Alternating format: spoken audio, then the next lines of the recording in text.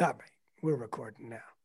So I was just saying now it's been a minute since we chatted. It's been a couple years.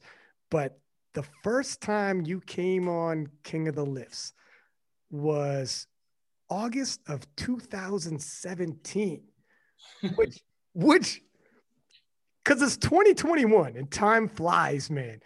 And 2017 doesn't seem crazy long ago, but a lot has happened since then. And I want to play you a quick clip of a question I asked you back in August 2017 before you did a lot of the things you ended up doing. Let me do a quick little share screen.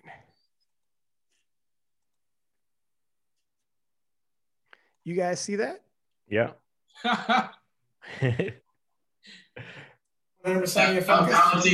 I want, like, I just really, really want to compete against the best and then, like, be able to stand amongst those guys. So, like, that's going to take some time. So, might as well just be put, like, on the back burners. So here's a question we ask everybody who's on here. How would you like to be remembered when all is said and done? That's a good question. This is a hard one, though. We saved this one for the last. This is the last question before we let you go.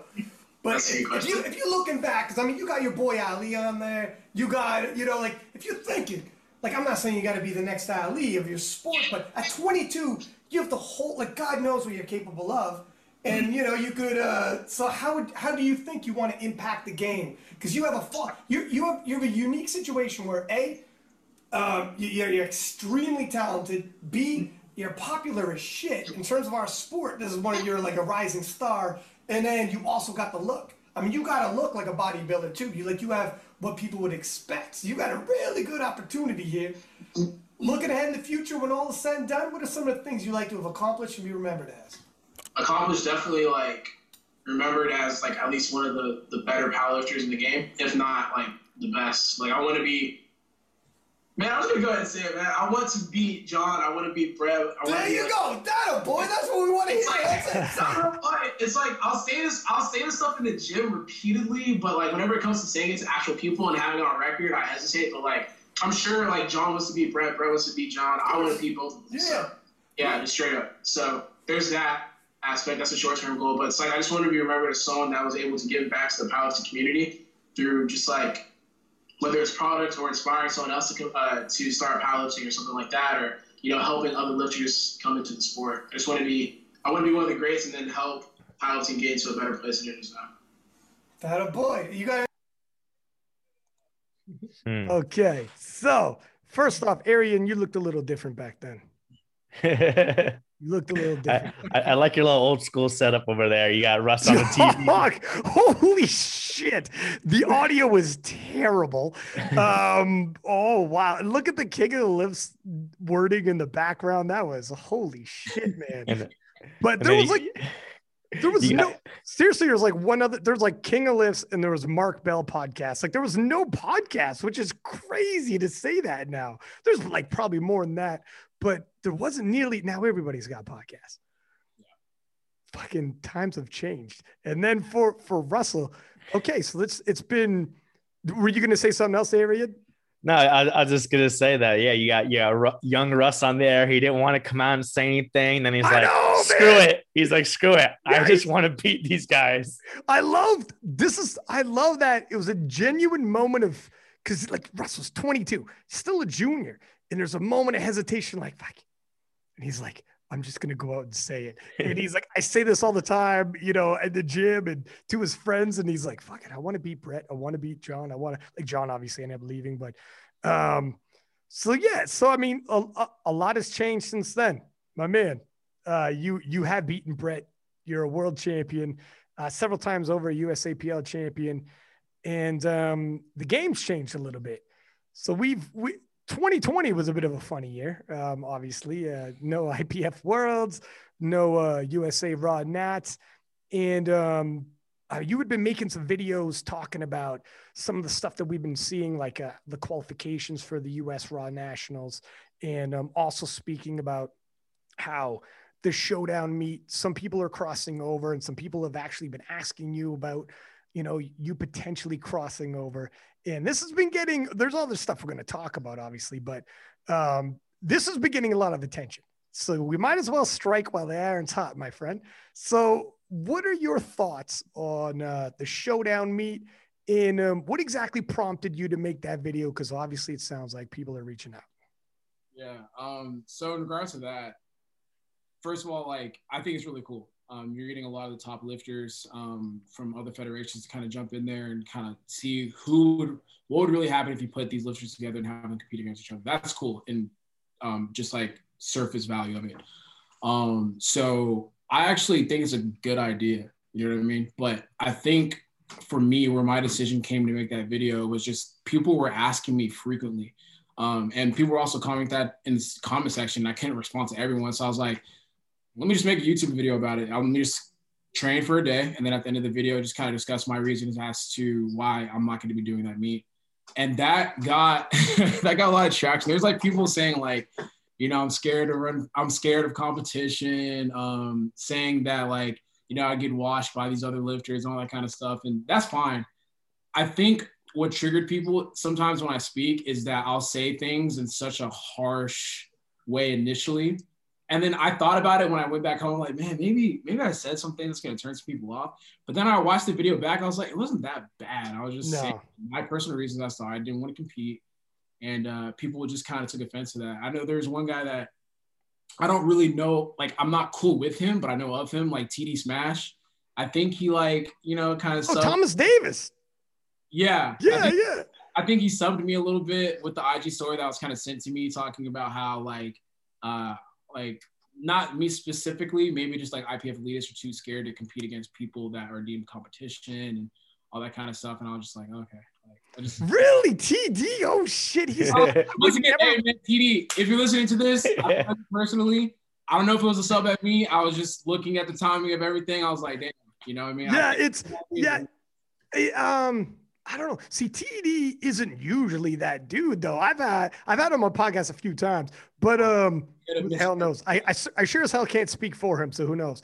But I saw your video, and I in particular did not think you spoke like, man, fuck me. I've talked harsher on here and gotten, you know, feedback. We'll call it feedback for saying so. You rarely come off as like overly harsh or, you know, like it seemed like you were just essentially stating, you know, your opinion on it. Hey, I don't think I'm going to go over there. I got, there's more to be said. You hit up on a couple points that I think we did a podcast with Dennis and Joey Flex, Arian and myself. And I pretty much agreed with everything you said. I mean, actually, I think I agreed with everything. I mean, there's a couple points here. There's a couple moving pieces. First off, and Dennis did the trip from IPF world champion and probably the 120 kilo GOAT over to the untested. And he actually tied Ray Williams on, or Larry Williams, getting my Ray Williams. He tied Larry Wheels on body weight and on total, one on body weight. And he straight up said, like, if you go over there to try to win when you're natty and everyone else is not, is going to be like the level leagues better than them on natural talent, outworking everything it's almost impossible because they're going to work just as hard as you. They probably have just as good of genes. So the starting base is the same. Work is probably going to be comparable. And then if they're on PEDs, like it just stands to reason like around, right? Like if everyone's close to, because they're all genetic freaks at a certain level. So then if you look at it like that, and I don't think there's anything negative in saying that. I think that's point blank. There's a reason why they're all at the top and taking PEDs obviously works. That's why you take them. So if you look at just on the surface of that, then why, if you're going to stay natty, would you go over there? Yeah. I don't get that. That's fair. Because a lot of people have said they want me to kind of cross over and try my hand at the USPA. And I would say yes if I was willing to take that route, because at the end of the day, I'm competitive. I'm a competitive person. So if I'm crossing over to the USPA and I'm deciding not to go or, you know, to start using, I'm just going to be angry at myself, and I'm not willing to take that route at this particular time. And another thing that I think was pointed out to me was that my direct competition would be against people that are tested. However, like the fact that I think the umbrella of the federation, is it the USPA or is it a different fed that the showdown's under? For the showdown, it's the WRF. It doesn't necessarily matter because over there they bounce around from fed to fed. So it'll be, it's all the same lifters pretty much. So generally, from my understanding, if I compete at this meet, I'm going to be suspended from IPF. Yes. Yeah. No. Yeah. It'll be. More than likely. I think they're going. It's got too much attention. Exactly. So my whole concept with that is that, okay, look, I would love to actually still compete against like John. Like I would love to share a platform with John, just see what it's like to have his presence on a platform. I would have loved to do that when he was with the USAPL and the IPF. But, just the presence of John Hack, I would love to compete with him. I would love to compete with Jamal. I would love to compete in that environment. But the restrictions of the federation that I want to be great at limits me from having those experiences. So I just weighed the two. I'm like, I want to be I want to compete against all these great lifters. It would be awesome to share a platform with them. But I'm looking at my end goal, which is to be a consistently good IPF lifter. Is doing this meet going to take away from that? And the answer is yes. So for me, I just decided to bow out, let everyone else have at it. And that sounds totally straight up fair. Look at Garrett Fear made a post just recently in his stories, and I reshared it in our stories. And it said, stop telling people they should use steroids. And then period. And then it said, especially if they're females, period. And he said that 2 lines and reposted it like 25 times on the same share. And I reshared it. And a couple other people reshared it as well. But it is not a small deal to start using PEDs. It's a serious decision. It shouldn't be, people shouldn't be pressured into it. If someone's like, I don't think I want to go this route, guys like Garrett, I've had him on the podcast. He's extremely open. He's like, if I could redo everything, I might not even do it. It's not it changes your body. It changes who you are. And sometimes some things change and you just don't go back. Like it's a very big decision. So to pressure somebody who is like, I don't think I want to go this route. He's like, it's not, dude, don't, just for the sake of seeing how someone performs on the platform, but he's got to live he or she's got to live the rest of their lives now with whatever they're doing to their bodies. And some people it affects differently. So he's like, it's not really, that's not something you pressure somebody on. And to the point of, if you're going in the untested and you're not going to use PEDs, then what are we talking about here? Your show, like, we could just watch you perform now, not on PEDs. You don't really need to, you don't have to throw away your whole calendar year with the IPF then. Like there isn't okay, I'm going to get out totaled by John. We're not, the things are different. Like it's, both John and you would raise your hands and be like, look at one of us is going to compete on PEDs. One of us isn't. This isn't how sports are usually, like, how are we going to promote this? This is, you know what I mean? Like, I don't quite understand why you'd get any pushback in the comments and whatnot. And I think a lot of people would be like, nah, cool. Do your thing, right? Do your thing, if that's not you. But wow. So like, do you think there is people who are going to go over there completely natty and they can win? Because that would be tough for me to see. So from what I understand, I saw Angelo's story about how it's going to be so it's going to be Juwan against, I think his name right, Juwan. Yeah, is that the 104 Avenger? 104th Avenger, yeah. He's I actually just kind of got myself reintroduced to him. I mean, shit, he is strong. He's strong, man. He went, yeah. And from what I understand, he competes on the tested side of the USPA. Oh, he does? Here's the thing, though. I'm pretty sure. I looked at dog. Yeah. Holy shit! I was like, okay, so I mean, I don't know if Arian's fact checking or what, but I was like, oh shit, like he does from time to time. Here's the thing, though. Sorry, Aaron, go ahead. No, I was just gonna say, at least here on this meet results, it does say in 2018 he did drug tested Virginia Commonwealth Games and then drug tested World Championships under IPL. The other ones, the USPA Nationals, I think he might have did the untested one for that one, but yeah, it looks like he's done some, and he did a USAPL meet December 2019. Oh, really? Summer 2019. That's still a couple of years ago. But I mean, the thing is, so USAPL obviously tests, but the USPA, I believe the testing is different. And I don't know exactly how it is in terms of the drug testing, but I think someone was saying they don't test for SARMs or something to that effect. Like it's not exactly the same drug testing. That doesn't mean this gentleman's on. I mean, if he went USAPL, now that was a couple of years ago. So, I mean, a couple of years ago, John was only, dabbling on SARMs and maybe he still is, but he's obviously enjoyed some gains from it as well. Like it's not, it is what it is. Yeah, I don't know. I just, sure, but the biggest the biggest tested Fed in the world, and this isn't a discussion, the biggest tested Fed in the world is the IPF, period. So if we're talking tested, you should not have to, and you are the IPF world champion. So the IPF world champion does not have to leave the IPF to meet somebody else in a different tested Fed. I would think if you are the IPF world champion, you have over 250,000 followers in terms of like all the check boxes you got working for you in terms of like, if it's showdown hyping, if it's credentials and it's tested, it gets no bigger than IPF worlds. You got so many boxes in your corner checked. If someone's going to be like, you need this matchup. If they're drug free, if they're natty, they should probably come after you and go for your title because you got the bigger title. I would think. If that's the case, I'm not even saying that's just for this one gentleman. We're talking about anybody. If it's like, look, if someone's trying to say there are some dudes who are natty and I don't know if you could beat them, I'm in the biggest natty Fed in the world, man. What do you want from me? What are we waiting for? Let's go. Let's go. I'm not hard to find. There's a calendar ready for you. But I don't know, man. That's just me. So I don't think you would leaving for another tested lifter would really make a whole lot of sense, right?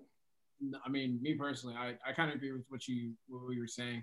So yeah, they were just saying that like, I'm still running because the lifters that I would be in direct competition with are tested, which is I think Sean and I think his name is Juwan. My bad if I'm messing that up, but Juwan. And they're saying like, since I don't want to go and compete against them, I know I saw definitely like a popular comment. It's like, oh, he's running. Just say you're scared and leave it. What the fuck? I was like, what the fuck? That's cool. That's cool. I mean, take what you want from me, but yeah. Like the IPF world champion. Yeah, he's running right to the IPF worlds. Like that's an easy thing to win. Like that doesn't make sense, man. And look, I'm saying this as like, we've had Luke Bright, who's put together the Showdown Meet a couple times on the podcast. And like, I echo your sentiments in terms of like the untested. Fuck, man, they're these money meets, like they give them it's a good competition. We're seeing like a lot of the top lifters amalgamated under that one meet. So, or like a couple different meets, but they have their calendar coming together. So it's good, man. Absolutely. The thing where things get a little murky is when, like, I don't even mind if you're going to invite someone from the USAPL or whatever. Like if you're the meet promoter, like Luke Bright, like, I mean, you're promoting you, whatever. You send out the invites, just say, no, it's fine. But if you want it, it's there for sure.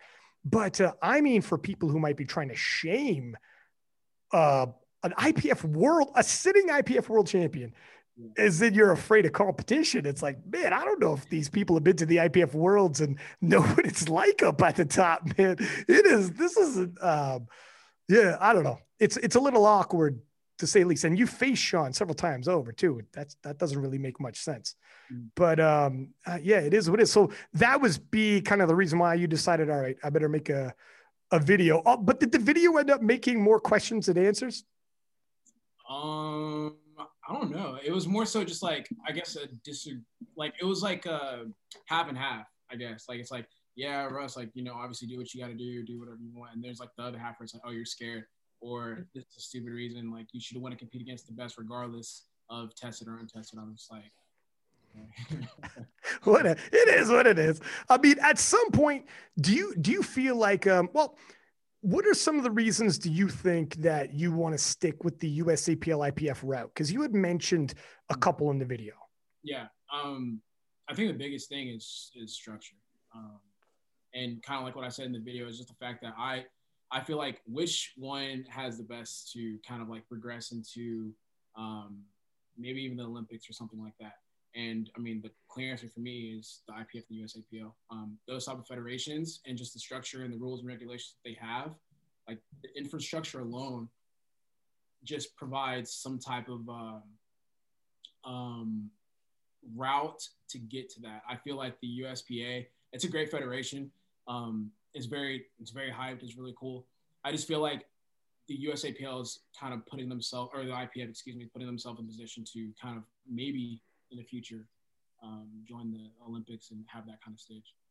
The difference I see from the tested and untested to a large extent is like currently in the untested, it's like money meets that are, you get invites, big names, et cetera, like that. But it's not like we're used to seeing in the Olympic route for other sports where it's like first you win state or province, then you win nationals, then you win, you make your national team, then you go to the worlds. And then, taking that route, everybody in the world is under an actual global body. There really isn't one reigning global body holding a world championship in the untested. Like, it's just not the case. Arian, prove, am I right on that? Like IPL is the USPA global body. And I think their US nationals seems like it's more hype and got more. I don't even know if a lot of people even know it's the IPL. That's the global body for the USPA. I mean, most people just know the US Fed. Yeah, I think it's a combination of the IPL doesn't have as many countries as the IPF has. And then also, like you said, the majority of their members seem to be in US, so USPA nationals. Yeah, most people agree like that's where the most competition is, and that seems like a more popular event. And then no one goes to IPL Worlds after that. If it's somewhere outside the US, no one's going. If it's inside the US, maybe people will go. But yeah, in general, it seems like their USPA nationals is like the top level as far as competition. Like as a global body, man, the IPF globally is recognized by like governments that give funding to sports, and they're like, what are you recognized by the IOC? And the IPF is, and they're like, all right, we will give you government funding. Like some of these European nations are straight up getting funding from their nations because they're IOC affiliated. So you have to be with the IPF. So in terms of like, you had mentioned briefly in your video, like lobbying and stuff, like, yeah, man, it's big. It opens opportunities up. I was going to say, like, even like when I've talked to some of the lifters from other countries, they're like, yeah, we get paid to do this. I'm like, damn. It's crazy. Their coaching staff are professional coaches by the government because they're on the national team for like powerlifting, which is pretty nuts. So, man, when the government gets involved in like, I mean, this is some of these European governments, but even the Canadian government for a little bit, if you were with the IPF affiliate, they would give like lifters like snippets for training and whatnot, man. That's what goes on with like, if you're a big true global body and then you're recognized by the IOC, these are like some of the doors that might open up to the point of like what you were saying with like, look at the dream could be Olympics. Some people could be like, well, that's just a dream. It'll never happen. Even if you shoot for the stars and land on the moon type deal where it's like, all right, but due to their lobbying force that they have globally in the amount of nations, when they hold their GMs, it's freaking like, it's like a United Nations meeting, man. Like it is a legit global organization. When they mobilize and push towards a goal, it's a whole nother deal. And to that point, that's where things like Sheffield can happen. Yeah. And Sheffield hasn't happened yet, but that's down the pipeline. Like how much is that a factor as well? Like how important do you think Sheffield it is for guys like you who are like, man, there's other money meets happening outside? No, I would say like just what Sheffield was looking to accomplish would change the game. I mean, like from what I was privy to, since I was invited to Sheffield, like what Peter was telling me was like, bro, like it's one of those ones, like we're going to be like doing like interviews. Like he was giving me like the kind of the itinerary because we were about like a week out from going. I know, man. I think I emailed him like one day prior to the US being in like complete lockdown. Yeah. Like it was like, hey man, I don't feel comfortable, getting on a plane with this virus kind of spreading. I'm gonna have to drop out or whatever. And then like literally the next day, like just seeing what we had to do, like interviews, meetups, like the arena, the fact that like most of the seats were bought out, just like the media production that was going into it. I was like, this isn't just a money meet. This is literally a powerlifting spectacle, and I feel like it was going to like really kind of change the outlook and the playing field for those kind of meets going forward. It was yeah, man, I was going to be doing those interviews with you, man. I got that same itinerary. You broke my heart, man. It was yeah, it was looks so like I was on the phone with Pete several times. Like, oh my God, man, this looks absolute bonkers. They're going to have like a freaking press conference. People who bought VIP packages, we're going to sit in front of the lifters and bang off questions, just like a real athletic press conference. It was like, dude, this is insane. And seeing the videos coming out with the quotes that people were saying, and even the posters they had, it was, I was like, holy shit, I'm getting hyped. I got my poster right here. I know. It's tough. I was like, damn, like, y'all was gonna have this. And it was like, it was right up to the wire when Pete's like, yeah, man, it ain't gonna happen. I remember like a couple weeks out thinking, because none of us had lived through a pandemic. So like we were thinking, all right, it's bad, but how bad could it be? This isn't gonna, who knew it was gonna shut it down? I think Joey did actually. I swear, I think Joey was like, this is gonna pop off. It's gonna be big. And I remember thinking, it can't be that big. Like big as in what? And no, I never would have foresaw this. But yeah, it's too bad.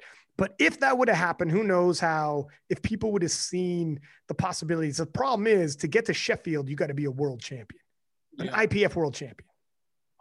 Yeah. Well, there's like other criteria that was allowing other people to kind of creep in, I think, as well. Yeah, they had regionals. Actually, do you remember, Aaron? I think they had a couple wild cards. You're right. No, I stand corrected. It was world champions, and then there was at least like a champion from a regional, which means like an Asian, European. I don't know. North American was going to have a regional champion as well. Yeah, it was gonna be Ray for North America and like Brett Gibbs for Oceania. Okay. And so they had that way to, get representation from each region and also, have some more lifters in there than just like, a single world champion from each weight class. There you go. Yeah. Okay. That makes sense. So globally, every region gets representation as well. So they did have some other, not just worlds, and you had to have Ray in there. But yeah, man, it would have been, I don't know if things would have changed. Like, why do you think some of these lifters well, first off, before I get to this question, I don't want to forget this one too. Do you plan on going to the IPF World Championships if you win the US Raw Nationals? Yeah, for sure. My sentiments weren't like that, I think, last year. I don't know what got into me, but I was like, I think my displeasure came from the fact that like IPF Worlds are just held in such like remote locations. Like if you're gonna go to these different countries, why not go to the more populated, more sightseeable, locations, right? So let's say like I feel like if we were gonna have it in France, it would be in some random city that you've never heard of. I'm just like, why wouldn't you just put it in Paris? Like, what's wrong with putting it in like the hub of the country? I don't know. I was really kind of like annoyed about that, and I think I was just like, I'm only gonna do IPF Worlds if it's in a decent location. And I don't know why I was so set on that, but my goal changed in terms of just like wanting to be a great IPF lifter, and wherever it's at, I'm gonna go to. So if it's like I think you guys were talking about, it's like South Africa, which is like kind of like a 24-hour flight. I mean, I don't love it, but I'm gonna do it. Yeah. So wherever, if I'm able to qualify for Worlds, I'm definitely going to go wherever it's gonna be. I mean, here's the thing, like. We got Rory on here often, and he's from New Zealand. He handles Brett, and he's like, man, we never have a Worlds that we don't have a shitty flight. Like it's hell. Like poor Brett is in a corner of the world that almost is, like a storybook. Nobody sees it, but he flies like a day and a half every single time they go anywhere. Even if it's Europe, he's like, well, it's still going to be, a shit show, but it's a matter of, I guess, like just getting there in decent enough time ahead of time. Because, I mean, Brett's gone to North America twice for Worlds, maybe even more.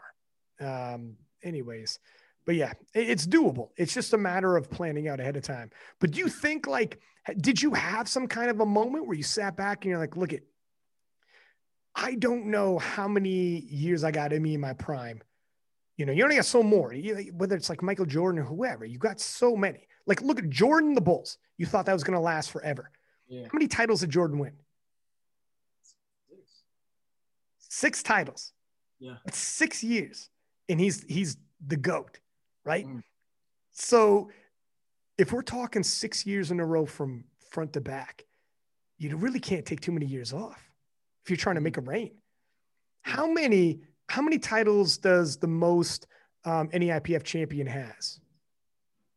Do you know, Aaron? For classic, I'm trying to remember. For classic. In the men's. In the men's, is it 5? Who is that? Versbicki?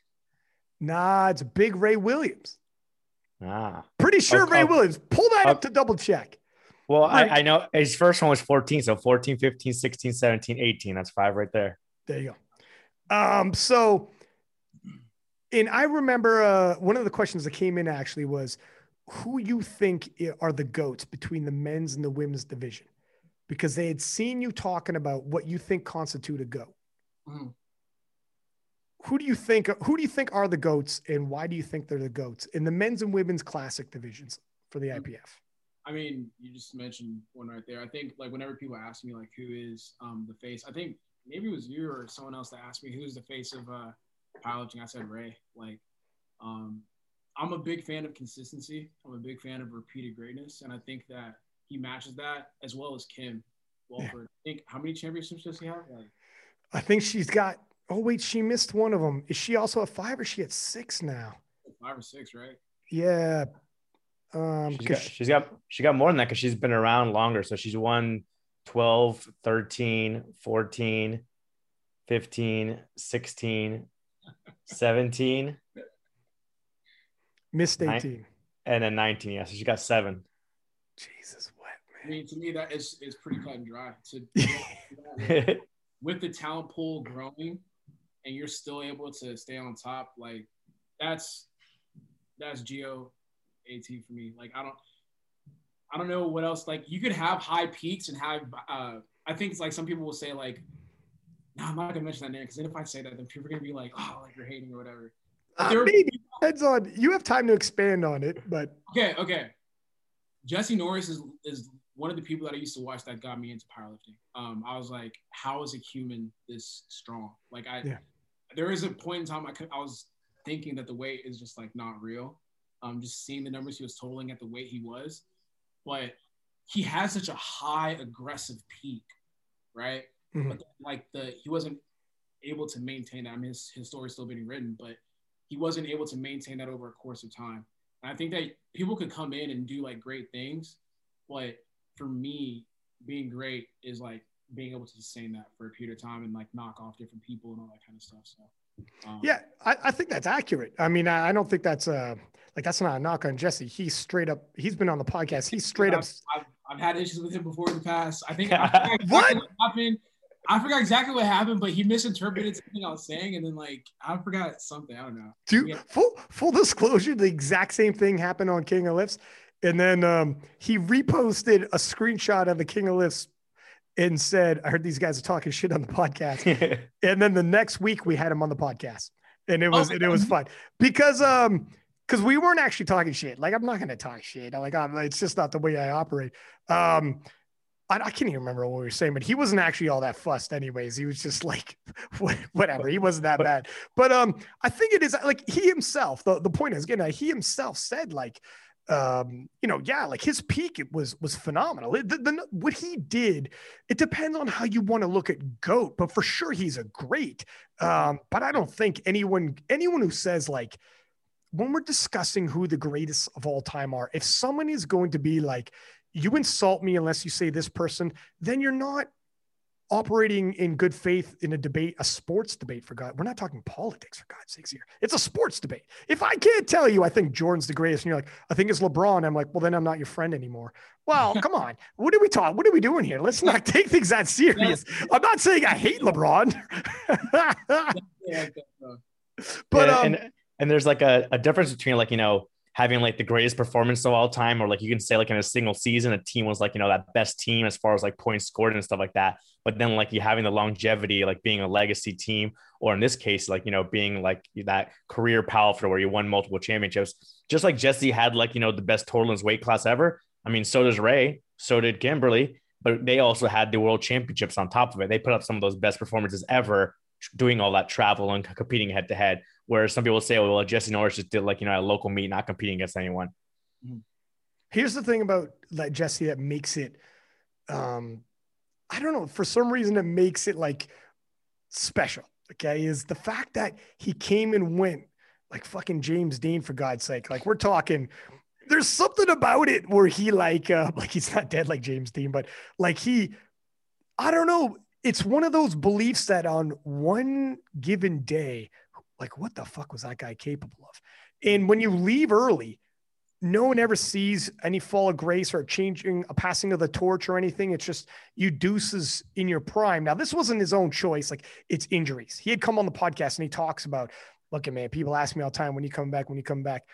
And we're talking back injuries, spinal issues. So it's not something you just work around or fuck around with, right? So he's like, it is what it is, man. So he may not, like, more than likely he's not coming back, and that's fine. He made his piece on it. But there is something there that's nice where it's like, there's something special about that guy who he was so far ahead that he was posting numbers that like heavyweights would be posting like 5 years later. Like it was crazy what he's capable of.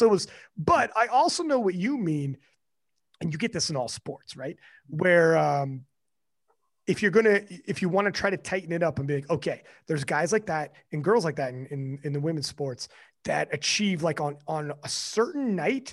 When you look at that special night, you're like, fuck me, I don't know if anyone would have beat them on that night. On that, like in all sports, there's certain people like that, right? They say when Mike Tyson fought Michael Spinks, they're like, fuck, I don't know if anyone would have beat him that night. However, if you're going full career, there's no way you could put Tyson's career over Muhammad Ali's. There's no way, because Ali did over 2 different decades everything he did. And Ali is in terms of overall rankings. So I think I actually get what you're saying, where this is not a knock on the Mike Tyson or the Jesse Norris. On that particular night, he could have beat maybe anybody, but overall body of work. It could be a different criteria. Who was someone that you looked up to in other sports besides powerlifting? Even I think you asked me what triggered my thought process with the whole IPF world thing, or switching that up. I watched the Last Dance documentary. Dog, I fucking knew it. This is a loaded question. I knew it. You brought up, you're like, yeah, Jordan won 6. I was like, bro, I was literally just watching that shit when I was working out. So, yeah, it's just, Jordan, Serena Williams, Muhammad Ali, Mike Tyson. Just all the greats. You just kind of like get motivated. Tom Brady, another recent one. You just get motivated by everyone's story, their level of achievement over a period of time. And I'm just a fan of greatness at the end of the day. There's not like a specific athlete that really talks to me, but it's just more so just like, if someone is being great, I can kind of dissect and figure out, okay, this is how this person does it. And I respect how long they're able to keep it going. What do you think? Well, first off, let me put out the irony that Jordan won 6 to become the GOAT. And for you to be the GOAT and beat Ray, you need to win 6. Fucking destiny, dog. There it is. And if you're gonna win 6, you don't got time to waste. You can't be missing them because of location or whatever. You got to be like, I need to show up, do my thing, and collect titles, man. Because you don't know how long the prime is, or who the next fucking Jesse Norris comes out of nowhere. You're like, who the fuck is that guy? Yeah. Right? Like, whoa, the game changed again. So you got to collect these titles. When you're thinking about these attributes of greatness, what do you think some of the biggest, most key attributes are for these guys and girls that are consistently putting together these great feats and having these careers? I think it's pretty simple. It's just like a combination of talent, hard work, and consistency. For example, like, people are like, how do you stay so motivated, and all that kind of shit. I'm probably motivated out of the 7 days of the week. I'm probably motivated to go to the gym maybe 2 or 3 times a week. Whoa, really? That's honest. That's like, I'm being real. Like, there's only maybe 2 or 3 times during the week where I'm like, all right, like, I'm gonna have a fucking good ass workout today. Like, I'm gonna kill this shit. I'm gonna do whatever. The other days, I'm just trying to make it through, man. Like, today I had squats. Like, I just was not. It's raining here in Houston. It's like kind of like muggy and all that kind of stuff. I didn't feel like training at all, but I got it done. Like, I tweeted on Twitter. I was like, I had to watch the Jordan documentary to get me through today's workout. And it's crazy when you really kind of pay attention to different lifters. I mean, Aaron, I know you coach people too. You'll figure out people will miss days just because they don't fucking feel like it. Like, just straight up. They'll probably be like, hey, man, didn't make it into the gym today. So-and-so in the third happened. People will make excuses to not get inside of the gym. So that literally takes away from your ability to execute on being great. And then obviously, like, you do need a little bit of talent. I mean, hard work can only take you so far, but you need to also have that talent to tap into. And then there's hard work as well. You need to be able to it goes with consistency, but just shut shit out and just get shit done. And here's another thing too. Well, first off, before I ask this next question, that reminds me of David Goggins. Like, he's like crazy motivated. And do you know about David Goggins? Is the music loud? Can you hear it? We can hear it, but I don't know. I'm gonna tell him to turn it down a little bit. Okay, sure. Okay, I'll put a pause. Yeah, let me tell him to turn it down. On a club instead of a. But I was gonna say. So, are you familiar with David Goggins? Yes. Yeah. Okay. So David Goggins, like, famous, anyone listening, obviously he does like marathons, ultra marathons, ex-Marine, and like a total badass. Like, the guy, insanely disciplined. And he talks, and like he ran one time an ultra marathon, refused to quit, and was like peeing. He said it looked like Coca-Cola.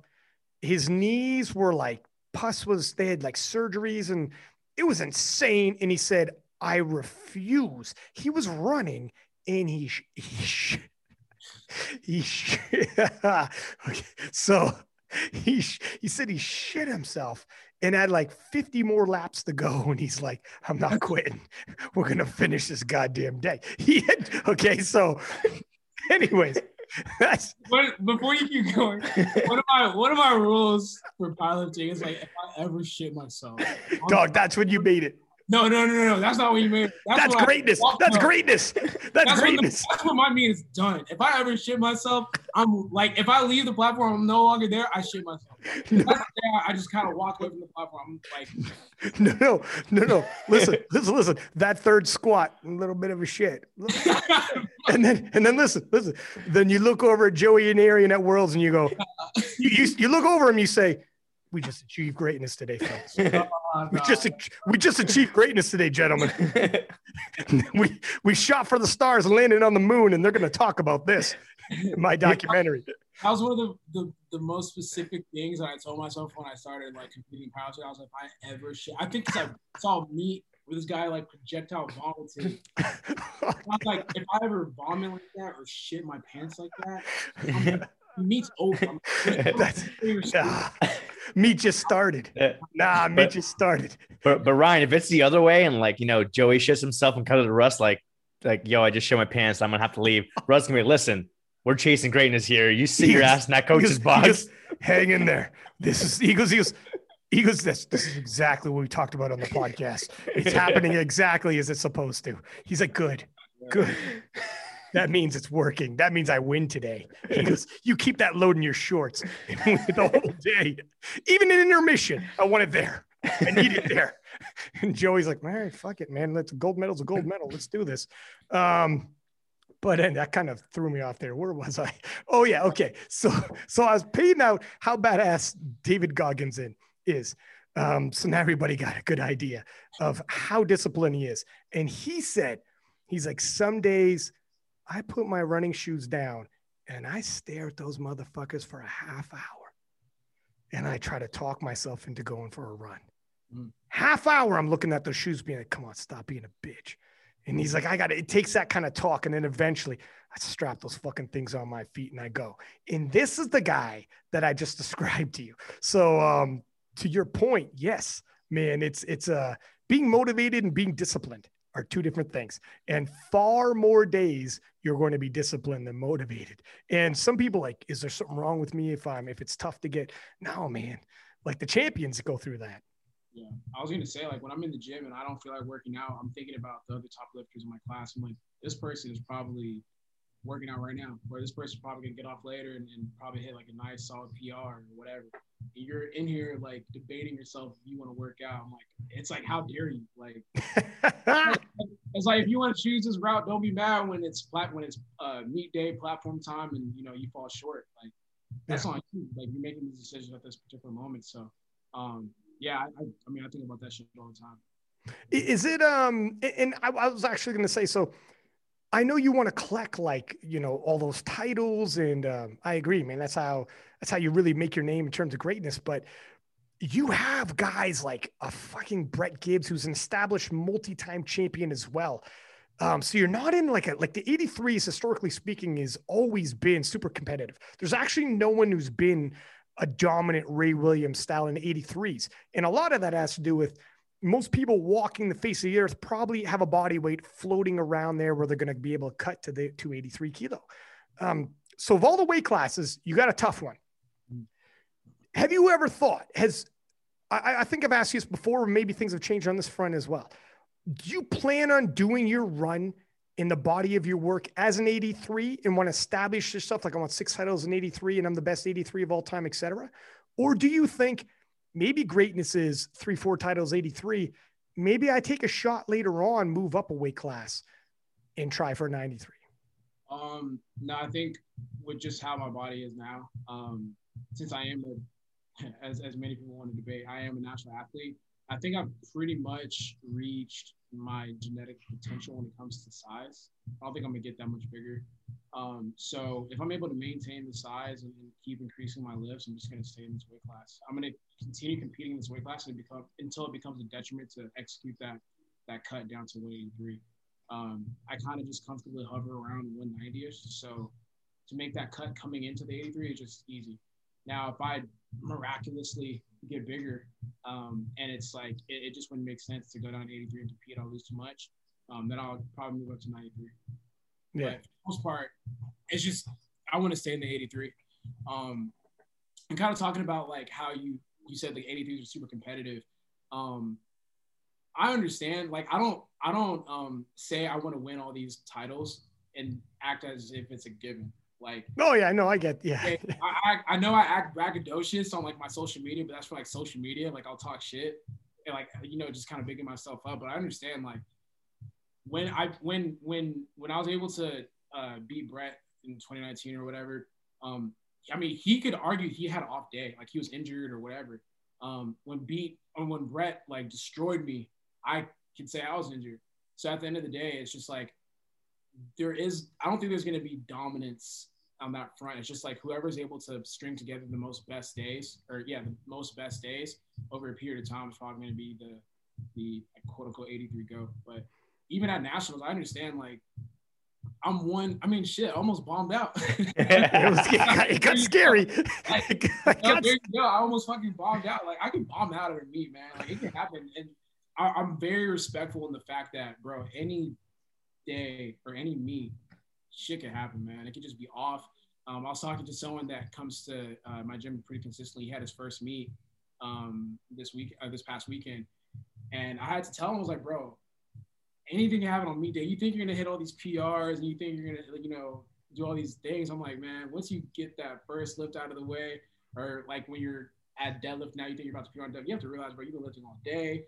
Like, you don't have your favorite song playing. You don't got your girl next to you or whatever. Like, bro, shit's different when you're actually competing on the platform. You have to understand that you have to take that day for whatever it's going to be. It's the difference between, like, for instance, yourself and Jordan. Jordan, you could see in that documentary how many they would have a series. So he could have, like, he didn't have a lot of bad days, but if he had a bad day, like, it's a series, man. They dropped games, came back, won another game, whatever. For yourself, for all lifters, man, you got Nats, you got Worlds. That's it, man. You got 2 days. And if you fuck up Nats, you don't got Worlds. You know what I mean? It's like, you can't even, it's kill or be killed. And yeah, so it's really difficult. I don't think it's at all braggadocious to say like, my goal, you have a title down. You're like, I want to try to get more titles. Like, fuck, man, what are we doing here if you don't have goals? You know what I mean? Do you get flack for that kind of thing? I I don't think so. I mean, I'm maybe behind the scenes in like group chats and stuff like that, but Yeah. Wow, I shit. think outwardly not too much. I think it's just like, okay, like keep going, you know. But I don't think people.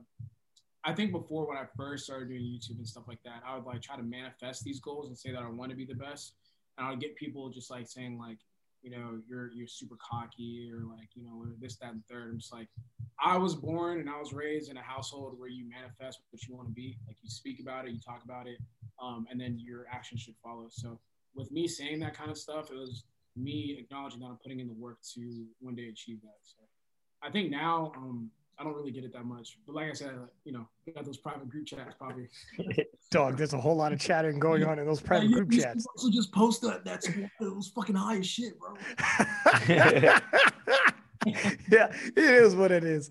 So, and since the last time we chatted too, man, a lot has happened in terms of you got a clothing line brand going out, you got a gym. Like, let's catch up a little bit, because you're blowing up a little bit on this business side, my man. But let's explain to some people who might not be hip to the game, the gym you opened up and now your clothing line. Yeah, so the clothing has always been something I've done on the side. It wasn't like anything too serious. It was more so just like, I want to connect people that watch my channel. So let's say, like, you know, someone at the gym wears one of my t-shirts, another person will be able to recognize them and be like, oh, like, you watch Russ too, you're about to get better today stuff. And over the last couple of years, it just kind of took off. And I never looked at it as something that I should pour my money and time into. It was just more so just like quick flips. Like, okay, let me spend a certain amount of money, get a certain amount of money back, and just kind of have a little bit more play money. But as the demand grew, like the order started growing and the amount of money I was spending started growing. So it was like, it kind of reached I mean, it's still growing, but it's been kind of like organic growth, and just kind of realizing, okay, let's put more resources into doing this and try to expand that. So one of my goals, period, whenever I, just like in life, was to have my own private training facility. Whether that to be to train high performance athletes, or just have a spot where I could like kind of work out in my own zone. That's where the gym started coming along. And then I was like, yeah, this is real. Like, I was like, oh shit, this is actually about to happen. It was like 2019 before the pandemic started. I was like, I'm going to dive full force and create a gym. And I mean, that was before the pandemic. Oh, I was going to say that's terrible timing, but it is what it is. Pandemic hit. And the route that I'm going with the gym is very custom. And with custom, you got to make that shit. And when you're ordering it, it takes time. So that time just got pushed back, up until like maybe this year now, where we have a very realistic opening day. So yeah. So it's not open yet, like to the public, anyways. It's not open to the public. So what happens is that I'll have friends and family and, you know, extended friends come and train to get a feel of the gym, kind of keep an eye of things that we still need. We do these things every now and then on Saturdays called Corrupted Saturdays, because the gym is called Corrupted Strength. And what it really is just like an analysis process. So we invite like a decent amount of people into the gym. We have everyone training at once, and then I'm able to kind of like eyeball and see, okay, like we obviously need more of these, or we need more plates. We need more, I don't know, bars to accommodate the possible volume that we're going to be experiencing. So, yeah. And on Tuesdays, it's a nightclub, apparently. So like, yeah, but for the most part right now, it's just a private training facility where homies can come through and lift. But yeah, we're actually gearing to open up hopefully this summer before Raw Nationals or during Raw Nationals. Dude, it's got to be tons of people who want to go. Like, everybody knows Corrupted Strength. I assumed it was open because, like, you train there, obviously. It's your gym. So I'm used to seeing it. And frig, man, once you go live, like, I'm nowhere near in Texas, but I'm assuming you guys have, like, are you guys just waiting to collect all of the equipment and get all the ducks in order? Or are you allowed to have an open gym right now? Or Texas. Oh, yeah, that's right. That's true. That's true. Wide open. Fair. Wide open, man. I was gonna say, yeah. So, sorry, what was the question you asked? But essentially, is it just like you know, in terms of getting things in order, is it just like the equipment and things like that? Why you have to push it back? Or yeah, I'm when it comes to this is like my baby. Like, this is something that I wanted for a very, very, very, very long time. And I want it to be as close to as I want it to be. I understand things aren't going to be perfect in life and like you just got to go for it. But I want it to be as close as to the finished product as possible. Because I've had friends tell me, oh, bro, just open up. I'm like, oh, man, but we don't have this, we don't have that. And there's just too many big pieces that we need to get that I just refuse to. Wow, man, perfection's with it. I love it. Well, I mean, it makes sense for a guy who's like a world champion to take some pride in your work, but there's definitely hype on it, man, to say the least. It's crazy. Like there's people emailing me saying that they want to come and work for free. Oh shit, dude. Well, there's a cost you could chop off, labor costs. I'm like, you want to come intern? I'm like, I'm here to intern. It's like it's a gym. Yeah, like I'm not giving you points towards your high school or nothing. And gyms, interns are short for taking out the trash and cleaning the bathrooms. That's right. Yeah. Yeah, well, that doesn't sound half bad then if it's a high school kid. Have you thought about also coaching as well, or still no? I'm a very selfish person when it comes to stuff like that. As an athlete, for me personally, I just care about my training. Like at the end of the day, I can't sell coaching services when I know damn well like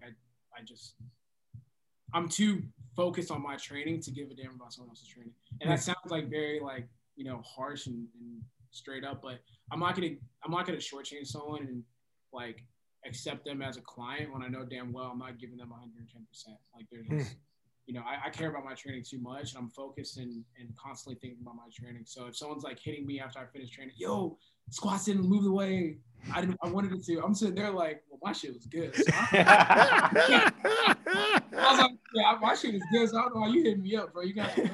Like, or if it's the opposite, you have a bad day. Like they're like, hey, my squats not moving well. Like mine's not either. Yeah, I'm trying to dissect mine first. Me first, man. Or my heels coming up too much. It's like, oh, just fucking lift the weight. Yeah, I'm looking at my heels. What? Yeah, exactly. So I know myself, and I know that I just don't have that coaching eye and that mindset, especially right now. Do you think one of the questions we got from some people was like down the road in the future, when you're done competing in powerlifting, do you see yourself? What do you see yourself doing? Do you think you're sticking around in powerlifting to some capacity, if not coaching? Maybe it's a gym, maybe it's as a brand, still sponsoring athletes, or do you think maybe you step away and you have something else that you think you might pursue that's different? Yeah, that's a good question. Well, it's kind of hard to answer that question because you see OGs like a David Ricks or a Jen Thompson where they've been lifting for a very, very long time, and they're like they are more experienced. I don't want to say getting older, but well done. Well done. Experienced in the sport, they've been around for a very, very long time. So it's kind of hard to say like, okay, I'm gonna wrap it up. Like your prime in powerlifting is a little bit different from your prime in other athletics. So it's kind of like wine. You just keep getting better and better. And so it's kind of hard to say when or if I walk away. As of right now, like I don't see that future. But if I were to walk away, it would be like as a competitor. In terms of like trying to be a pillar in the sport, I would still love to be involved. I mean, this gym it's kind of tough to say like this gym is like a long-term plan because gyms are a horrible business to get into. I seriously think that we have a pretty good foundation with the gym and just like what we could be in the Houston powerlifting community. And I want to help facilitate more powerlifters. I want to sponsor lifters. Like if we see a person in here lifting and putting in hard work, we want to pay for their meet, have a support system that's going to show up to them, show up and support them. So I just want to create a culture and environment in powerlifting here at Career Up to Strength. And then I guess like investments and working on branding, all that kind of stuff. Have you ever thought in terms of like turning Corrupted Strength, like not anytime soon, but down the road, getting coaches on your brand?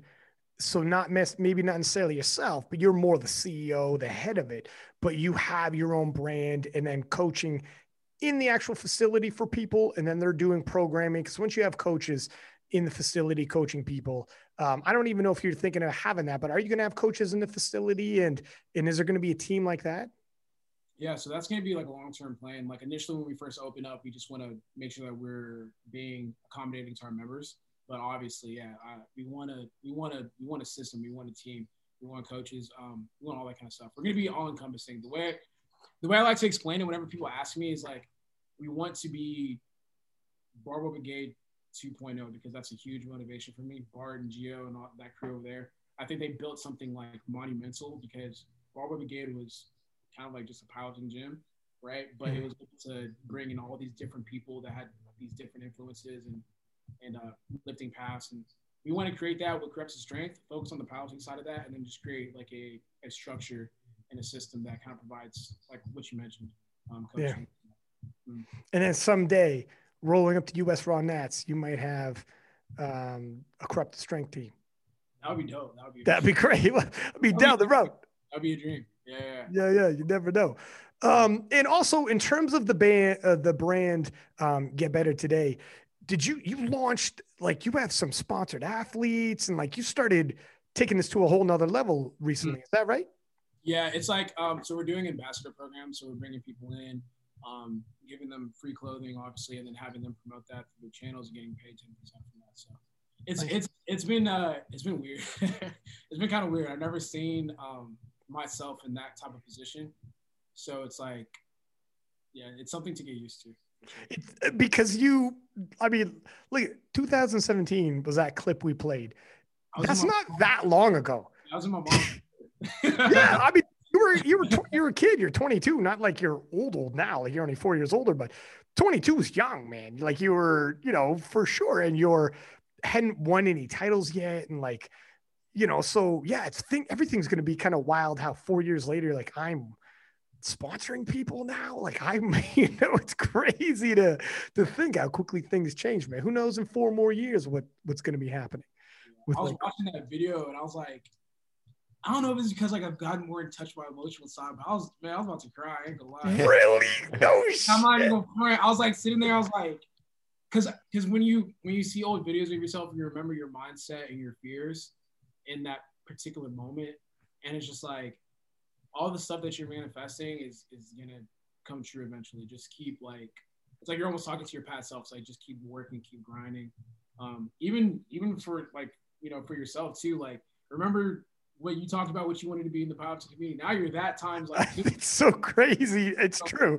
Yeah, so it's just crazy to go back to those moments, and it's like, damn, I was at my mom's crib, like, like talking to you about that shit, and then now 4 years later, like, some of the stuff that I wanted to do back then, I'm doing now. What was some of the fears that young man had? Failure. Was it? Yeah. Yeah, failure. At the time, I think at that particular time, I've already dropped out of college. So, like you have all these internal doubts. You're like, was that a good decision? Is this social media shit just for like a year or two, and then like everything kind of falls apart? Like, can you even make this a livable situation? Like, I could be powerlifting and doing all these things on social media, but can I even make money off of it? So all that stuff was just playing in my head. And there's nothing wrong with being at your mom's crib, but like I was at my mom's crib talking like that. You know what I mean? So it's just like, how does this play out? Because I also have friends around me. Like we all have those friends that really don't make it out of that high school bubble, and they just kind of stay at their mom's crib forever, right? And I was in school at 22, and I was at my mom's crib. So it was like a double negative for me. So that was like one of the things I was thinking about for sure. And what would you tell that young man if you were to give him advice? I wouldn't tell him anything. I think I did everything I had to do. I mean, like those were just the fears I had in my head. I think I went about everything pretty respectfully. I had the work ethic. At that time, like I was spending hours in the gym. I was spending hours at night. I was spending like, just kind of formulating and putting together the stuff that I have now. Like, I know social media is kind of like viewed as not anymore, but back then it was kind of like a joke. Like, it's like, oh, like you do social media, like, what does that even mean? Right? Like you're a social media entrepreneur. What the fuck does that mean? Back then, I'll tell you my schedule. I used to, I used to drive to the gym, work out for maybe 3 to 4 hours because number one, I was doing powerlifting, and number two, I was doing bodybuilding. So like I would have legitimate powerlifting sessions that take about 1 hour, 1.5 hours to 2 hours. On top of that, I have my bodybuilding stuff that took another 1.5 to 2 hours. Holy shit. Yeah. And then on top of all of that, I'm filming and recording everything myself. So I'm redoing shit to get the right angle. I'm gonna spend time at night editing, and I know what to look for. So I used to do all that stuff, right? So that's probably like 4 hours down at the gym. Drive home, eat some food, and then after that, start editing for the night. So editing, which is another process, when you're uploading to YouTube video, I wasn't just doing Instagram, I was uploading onto YouTube. That's like another 3, 4, 5 hours, depending on how good you want to make your video. Yeah. So that's like a full day of just like being a social media influencer.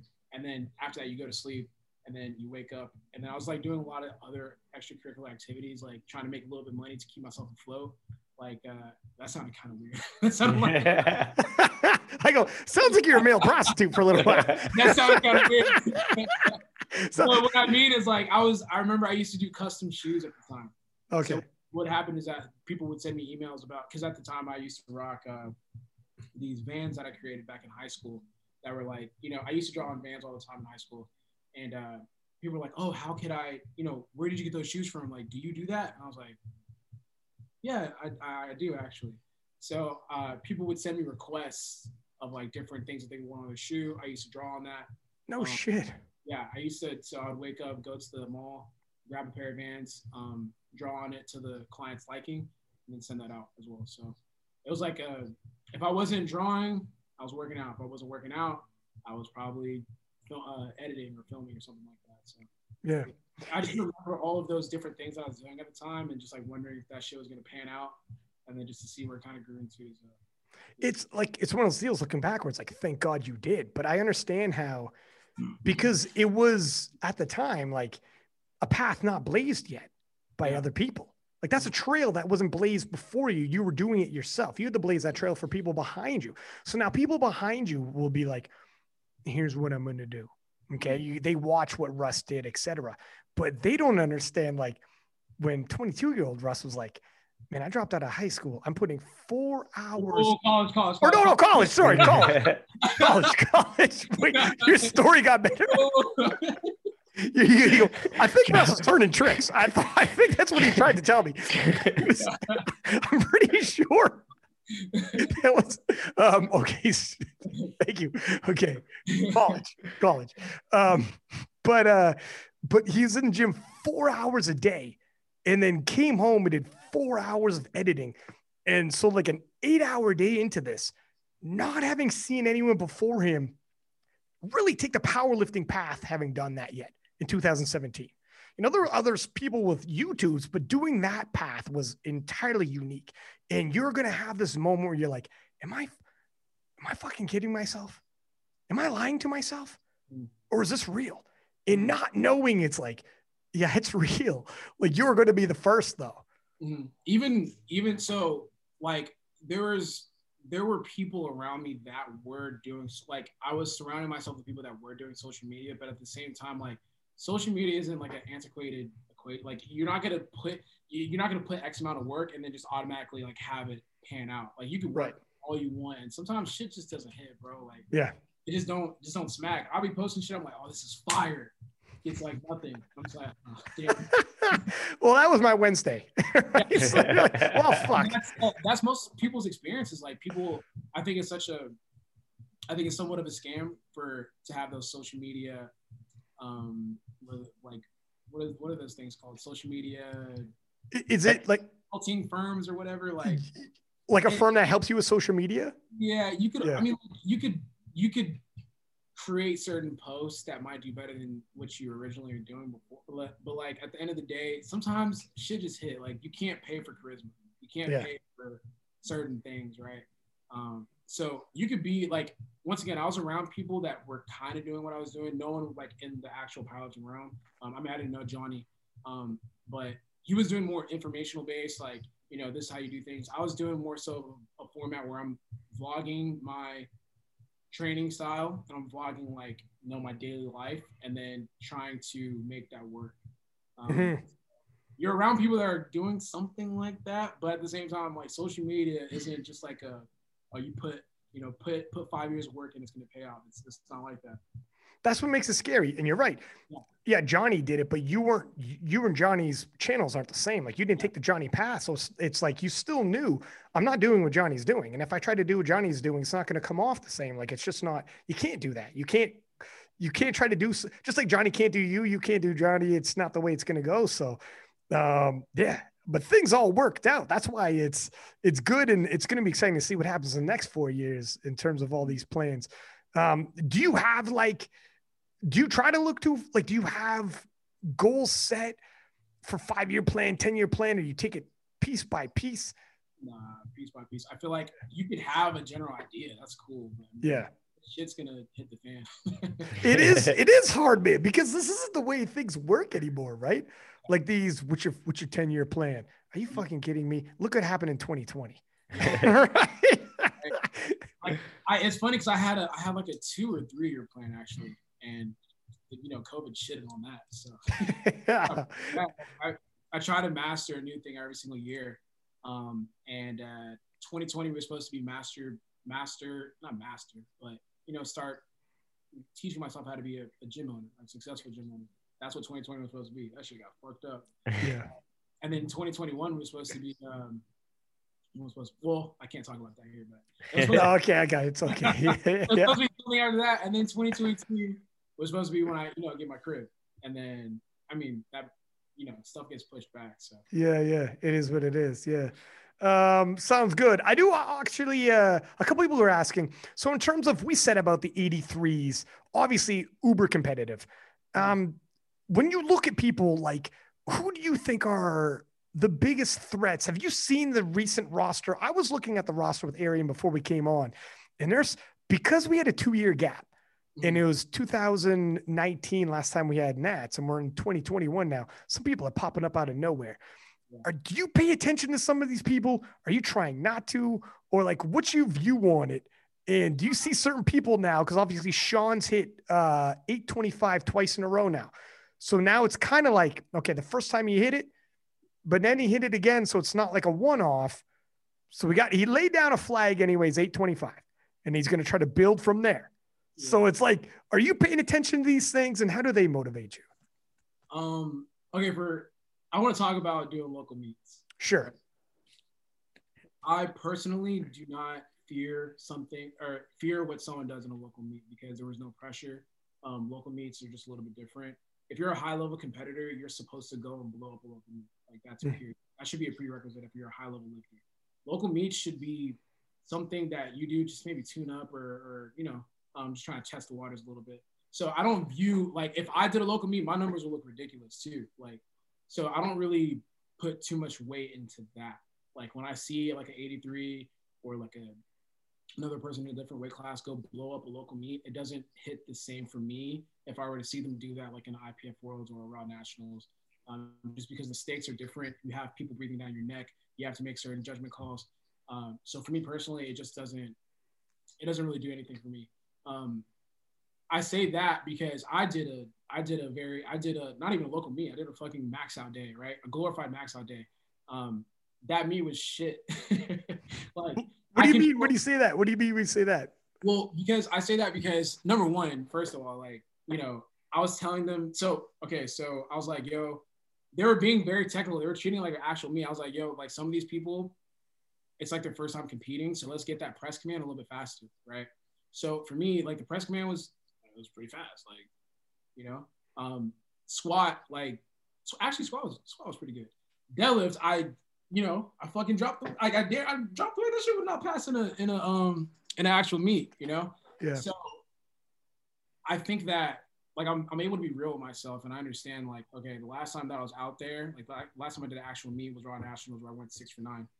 So I don't look at my last quote unquote mock meet that I did and see that as a solid building block. It's more so just the training. But that's why I just brought up the whole meet thing. Yeah. I got you. I'm always very respectful of everyone that's coming up because like I said, like I mentioned earlier, it's any given meet day. Like anything can happen. Like I could damn near bomb out. Now my total is like suffering, right? And I'm playing catch up with people that are like hitting their marks, and everyone's capable. I mean, you got Jamal. Jamal's been squatting stupid weights. Oh, I remember now. Bro, okay, I love Jamal. Shout out to Jamal. You called Jamal Mike Tyson, dog. I was in the gym. I was in the gym talking about shit because like when I train, I'm very like some days I'm more animated than others. But I'm like, you got motherfuckers out here calling other motherfuckers Mike Tyson. I looked at my boy. I was like, hey, Alex, I ain't never been in a meeting felt like a motherfucker was Mike Tyson. You're like, if he's Tyson, I'm Ali. If he's Tyson, I'm Ali. That's yeah. I like that type of shit. You know what I mean? So yeah, but going back to that point, I respect him because he's capable. Well, wait. he's so here's the thing. Jamar Scott, he's triples. I don't want to misspeak. I think he's triple 700. No, or doubled 700. He tripled 683. So I was gonna try and quadruple. Okay. Well, there you go. So there you go. But remember, he had a really cool story about how he was on the podcast and he said he had met you long before he had ever like started competing, or maybe just started. And he's like, you're gonna know about me soon. And you were like, okay, man, cool. He goes, can I get a picture with you? And you're like, yeah, cool. And you're like, all right. And you're doing, it seemed like a fan moment that how many times people might say things like, I'm the next one. And then he was like, he just had that inner belief, like you were talking about as well, right? And like he's actually got a really phenomenal background story. Yeah, he just needs to put it together on that freaking I said now, I'm like, if he doesn't squat 700 on the platform in 2021, I'm deleting King of the list. You gotta be careful, man, because shit like that be happening. So I know. At least sell it to me for $1 or something. I gotta back it up. So going back to that point, like it's kind of tough because I respect all these lifters training, right? They're putting up phenomenal numbers. It's just that whenever we get to Raw Nationals, I mean, people may or may not fall short of what they're expected to do. So like, even for myself, like last Raw Nationals, I went 6 for 9. Like I remember you talked about how, you know, we might have 283s hit 700 pounds on squat. I couldn't, like, I damn near bombed down on squat. So, I mean, shit happens. That's why I'm like, it's kind of hard to, man, it's kind of hard to like, I guess, predict who's going to be who and all that kind of stuff due to the fact that like I said, like you could do these local meets and put up these great numbers, but when you step on the platform against other people that can do the same shit, all of a sudden like things become different. The numbers look a little bit different. So, yeah, but overarching, yeah, I respect everyone. Just because I know like if I fuck up, they're going to take it and, you know. Yeah. It's too close. Does that create more anxiety or does that create calmness when you walk in there and it's like, who knows, man, who knows? I'm not going to overthink it. Or is it like, holy fuck, man, any one of these guys could take it? Like which way does that steer for you? Or does it tip back and forth from depending on how the day, you know, like, cause you're human. So to let you in on like a private conversation. Yeah, okay. A private conversation me and Joey had. I use that to fuel my training. So like my concerns about other lifters fuels my training. It's just like, fuck, this guy's coming up now. Fuck, Jamal just fucking tripled 683. Like I didn't even know that was possible. Delaney, I think Delaney just hit like a 440 bench, looked really good. Yeah. Hit that squat too. Gruden is strong. Sean is strong. So it's just like I have anxiety about their possible performances on the platform. Anxiety in a good way that motivates me to push me and like, you know, work harder. But when I'm on the platform, like on the actual meet day, when I'm like with these other lifters, it's more so like a calming, chill sense, if that makes sense. Because last Raw Nationals, I damn near bummed out. At the same time, like I was chilling. Like I was like, I don't know, it's weird. It's like I got this. Like I feel like I'm battle tested in a sense to where like I'm gonna do what I gotta do in order to win. Like whether, you know, I hit a great performance or I have a shitty performance, I feel like I'm always gonna come up on top. That's just my mindset with that. So like I have anxiety about it now. Like I'm like, oh shit, man, I don't know. Like, you know, these dudes are looking pretty strong. Like my training ain't, you know, hitting the way it used to hit right now. But when I step on the platform, I'm very confident about my ability to kind of fight through whatever adversity is, you know, showing itself on the day. So I just look at it as like I'm ready to battle with whoever is going to be there that day. It's and Aaron, if you got questions, you go ahead. I know I'm talking a lot, homie, but I would just wanted to say it reminds me of we've been talking about Mike Tyson, and it reminds me of Mike Tyson talked about fear and anxiety, and he said like because Tyson's a savage in there, right, ferocious, and he's like, I feel anxiety, but it's like fire, where fire you can use, or fire if it's misused can burn down your house. He's like, but when I'm in training, I'm afraid. I'm afraid he's going to do this. He's going to do that. So I get up early and I jog and I box more rounds. And you got to pull me out of the gym because I'm afraid of what my opponent's going to do. When I'm in the warm-up room, ready to go out there to fight him, I'm afraid. I feel the anxiety, and they come out and they say, 5 minutes, Mike. And he knows, okay, the team's getting ready to throw the towel over my head, and I'm getting ready, and the fear is pumping, and I'm afraid, but I'm not scared of him. But I'm afraid, but I'm not scared of him. And it's I'm like, I'm not entirely sure I know what he means by that, but probably I feel the anxiety, but I'm going to do it, I think is what he meant. And he said, as I'm walking closer and closer to the ring, I'm echoing to myself, I'm ready. I pulled all stops, and the fear is starting to subside. And then he said, by the time I dip through those ropes and enter the ring, I'm a god. Yeah. I know that's, bro, that speech is, oh, you know that speech. Yeah, it's perfect to explain kind of like how I think about, you know, the build up to meet. I didn't even mention with the private conversation me and Joey had, but it was more so just like he feels like we over prepare only for us to show up and like things not be what we thought it was going to be. So it's kind of like that. It's like you're working, you're scared, you're fucking worried about what the next man's going to do. You're warming up, and it's like, all right, like 5 minutes to start. Yeah. I'm like, oh, shit, man. Like, you don't see it, but in my head, I'm like, woo, shit. All right, this is the time. I'm fucking ready. Let's go. And then it's like, what do they say before you walk out? Shit, it's well, they say like obviously, bars loaded. Yeah. And I'm like, and then as soon as I step on the platform, I'm almost smiling because I'm so ready. I'm just like, yes, like I missed this shit.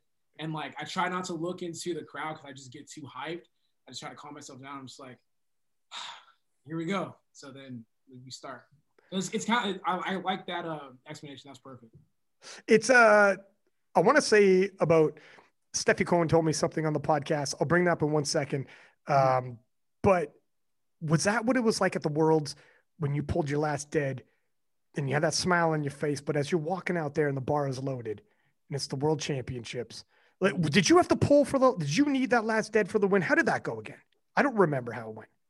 Yeah. So from what I was told after, I didn't need that last pull. Like I'd already won when Brett missed, I think, or something like that. And then like the last pull was just add a little more sauce for like the total for the world record. Okay. You didn't know that though? I didn't know that at the time because he was hyping me up as if like I need this pull to win. So I'm like, let's fucking go. So in my head, I'm just like, it was more so of a calming effect. It's like, bro, like you're gonna pull this and, you know, secure the win. So I didn't feel like when you're in the moment, you don't feel scared. It's just more so like, oh, I can't. This is gonna look cool. Like it's gonna be cool. So and you didn't like you weren't like you didn't feel anxiety or pressure like holy shit, this is the World Championships right now. I'm anxiety out by that time. Yeah. I did that shit for 4 or 5 months, man. Like once you get in the moment, like if you've done everything that you could possibly do, for me at least, I don't feel anxiety in the moment. Like I fucking did that for 5 months. Why am I feeling that now? I feel like the heightened sense of sensation. Obviously, like I'm stimulated, but nervous for the moment. Nah, it's just more so just like, ooh, okay, shit, let's do this. Yeah. It's Aaron. Were you about to say something? No, I was just gonna say from my experience from Worlds, Russ was one of the guys that like he says, he's more like chill, like calm, like warming up and stuff like that.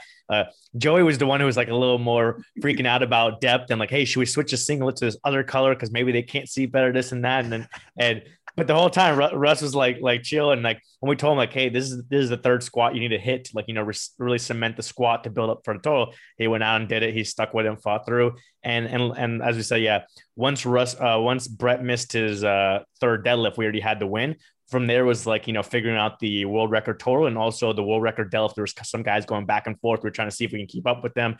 And then I was like, we'll just take this. I think it was 325 kilos, even though Russ was like, yo, I can do more than that. We took what we could, just like, bump up that world record total, get the deadlift up high, and then see if these other guys can hit the world record or not.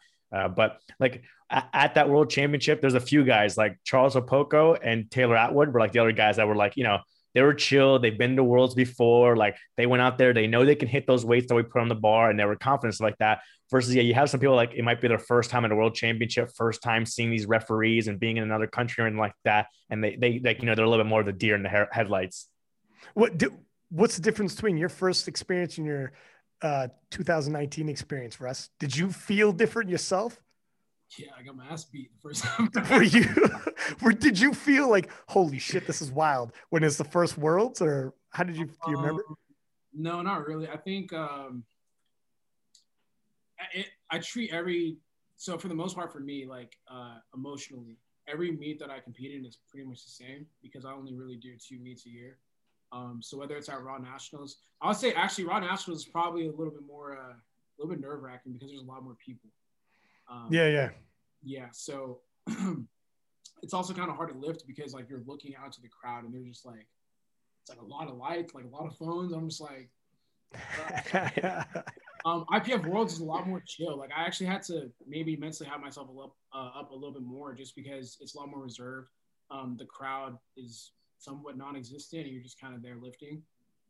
So I get more nervous for Raw Nationals, I think. It's wild though, but Brett's at Worlds, but like so yeah. It's so with that, like I said, it's like Brett. So with Brett, I know like I think Brett's stronger than me, right? So what now? You think so? Really? No, I think if everything is clicking for both of us, I think he's just going to be stronger than me. Holy shit! I did not expect you to say that, kind sir. I've always said that to other people. I don't know. Whoa, no shit. I mean, that's just my personal opinion. I don't fucking know. I think if you maxed out Brett, or if like, no injuries, nothing, like Brett is just, at peak performance level. His perfect day is probably going to be a little bit more than my perfect day, but I don't know. As of right now, like I know I'm still kind of growing and stuff like that, but I knew going into 2019 Worlds that like if he pops off, like he's gonna beat me. Like that's just it. It was just more so capitalizing on whatever mistakes he might make on the day or any lifts that he's gonna miss. So it's just like make sure we stay 9 for 9 and give ourselves an opportunity to win at the end. Yeah, I think if he has a perfect day and I have a perfect day, maybe 2 years ago, he's stronger than me. I don't know about now. I feel like, yeah. Do you think like, cause obviously it's a beautiful sports rivalry cause you're 1-1 now. Sheffield would have been an amazing place to have that trilogy breaking, but how much does it mean, do you think career-wise, if you're looking back like that, you have a sports rival that's like, you show up and you're like, holy shit, he's here. All right, here we go. And when people are like, who has he ever faced, or someone's trying to be like, you're like we said earlier, if we double back, you're dodging competition and you could say, excuse me, pardon me, but have you heard about Brett Gibbs? He's pretty good. And I'm battling him at the IPF Worlds. Like nobody can say much when you have a guy like that in your era. You didn't come around in a soft era, so to speak. So what do you think? How do you think it means? Like, what if he stopped now? Would that impact you think? Yeah, that would suck. I wouldn't like yeah. Even though it's weird because even though you're like, holy shit, I think he might be stronger than me. But at the same time, I hope he shows up every time. Like, it's such a wild thing. Most people would be like, fuck, I hope he doesn't show up. I think because I understand what his role in my training is. Like, I think he's stronger than me, so I got to train that much harder to even give myself a chance. I can't miss days. I can't, I can't be pouty and all that type of shit. Iron sharpens iron. So he's strong as shit, and it keeps me working. It keeps me honest. It gives me something to kind of like work towards. So I would be very sad if he just kind of like stopped competing. I want him to compete because I want to face off against him again. I'm sure he wants the opportunity to compete against me again. I'm sure he looked at 2019 Worlds like, I was injured, you know what I mean? Like, I'm gonna come back and beat your ass, like, you know. Yeah. So, yeah, because I don't know. I feel like if you have that person that contends you all the time and also they're gone, it's just kind of like you have like this weird hole now. Just like, what else? Like, what do I push for now? Like, do I have to form a different monster in my head to compete against, or what? But at the same time, nationals is hard too. So. Isn't it wild, man? It's almost like he's like your ultimate training partner. Mm-hmm. Yeah, everyone, like he's with you. He ain't there, but he's with you every day. Right? He's calling your depth. You know, when you're done, he's that voice in your head's like, was that deep enough? When you're pausing that bench, you hear Brett's voice, you know, that fucking Kiwi voice being like, you rush the pause. You rush the pause a little, but that's fine. You're like, son of a bitch.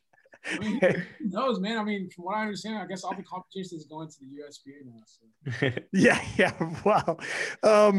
Yeah. And if you ever, like, do you think at some point, like, can you, because like Brett lives on the other side of the world, it'd be wild. I'm a big boxing guy. I love watching these documentaries where these former champions later on in life sit down, have dinner, a couple of drinks, and then they start talking. Like, do you think at some point you and Brett, like if you guys clash like 4 or 5 times over world championships, titles go back and forth, like how much conversation have you and Brett been able to have on the one-on-one just to shoot the shit and be like, God damn, man, do you remember this? Do you remember that? Or you guys not even there yet because you're in the middle of it and you can't do that yet because it fucking ruins everything I just told you about him being a training partner. If I'm being honest, we don't have that much interaction. Not really. Like, it's not like we hate each other. It's just like more of a respect thing. And, you know, whenever we run into each other, it's you know, the typical, how you doing? Like, how's training going on? Like, you look good, man. Yeah. You just gotta, walk away. It's not like we're DMing each other and check up each other all the time. I think at Last Worlds, it's like a little bit awkward. Not like between me and him, but it's like you're literally just like sitting next to all these guys that you want to beat, and you know, it's kind of weird. But we were trying to talk about something, and it was like, let's just focus on the competition. It's more so just like quick exchanges, and it's like, all right, cool, like, you know, cordial exchanges, and then we go lift. Yeah, it's tough because you try to be polite, but at the same time, like, this is getting awkward because both of us are pretending that we are totally mind wrapped on what we're about to do, and we're both pretend. It's like, let's just stop pretending. Right? Let's just take care of business. And, you know what it is? Maybe it was me creating that in my head because, like, if he wasn't trying to sun me, but just like inside of my head, I know it happened the year prior, and like he won, and like he was super happy, and he was jumping in the back room, and I'm sitting there, I'm just like, I'm sitting there like kind of tight. I got Joey congratulating him, I got Tina congratulating him. I'm like, damn. Oh, fuck. Politics a big family and all that shit, but I was like, man, I don't like this feeling at all. And when I got on the podium, I'm sitting there with like, you know, I'm just sitting there like second place. I'm just like, take all this in because, like, bro, next year we're not doing this shit. Like, to fucking get embarrassed. It was like embarrassing. So when I saw him again, like, those feelings were like, nah, I know what you did to me last year, bro. I ain't trying to be cool with you. You wouldn't be cool with me now because, you know. It's wild. It's almost easier to not be cool with them, to walk in with some feelings because it motivates you, though. Like, to be honest, like, you know, and he probably feels the same way now too because now he took a L. And now it's 1-1. And now he's probably got certain feelings about it too. Like, fuck, man, people are closing the door on me, etc.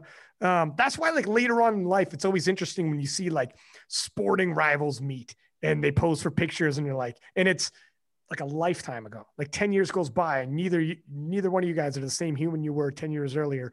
And it's like, holy shit. Now we could talk and be like, do you remember when this happened? And stuff like that. Like, it's weird because the only 2 people in the world that will understand are both you and him. The pressure in meeting each other every year at Worlds, etc. Only he knows what it felt like to be on the other side in those exact moments, you know? because he took an L, you took an L, and then you meet again, and etc. Like, and then you both win. He took a win, you took a win. Like, you both felt it.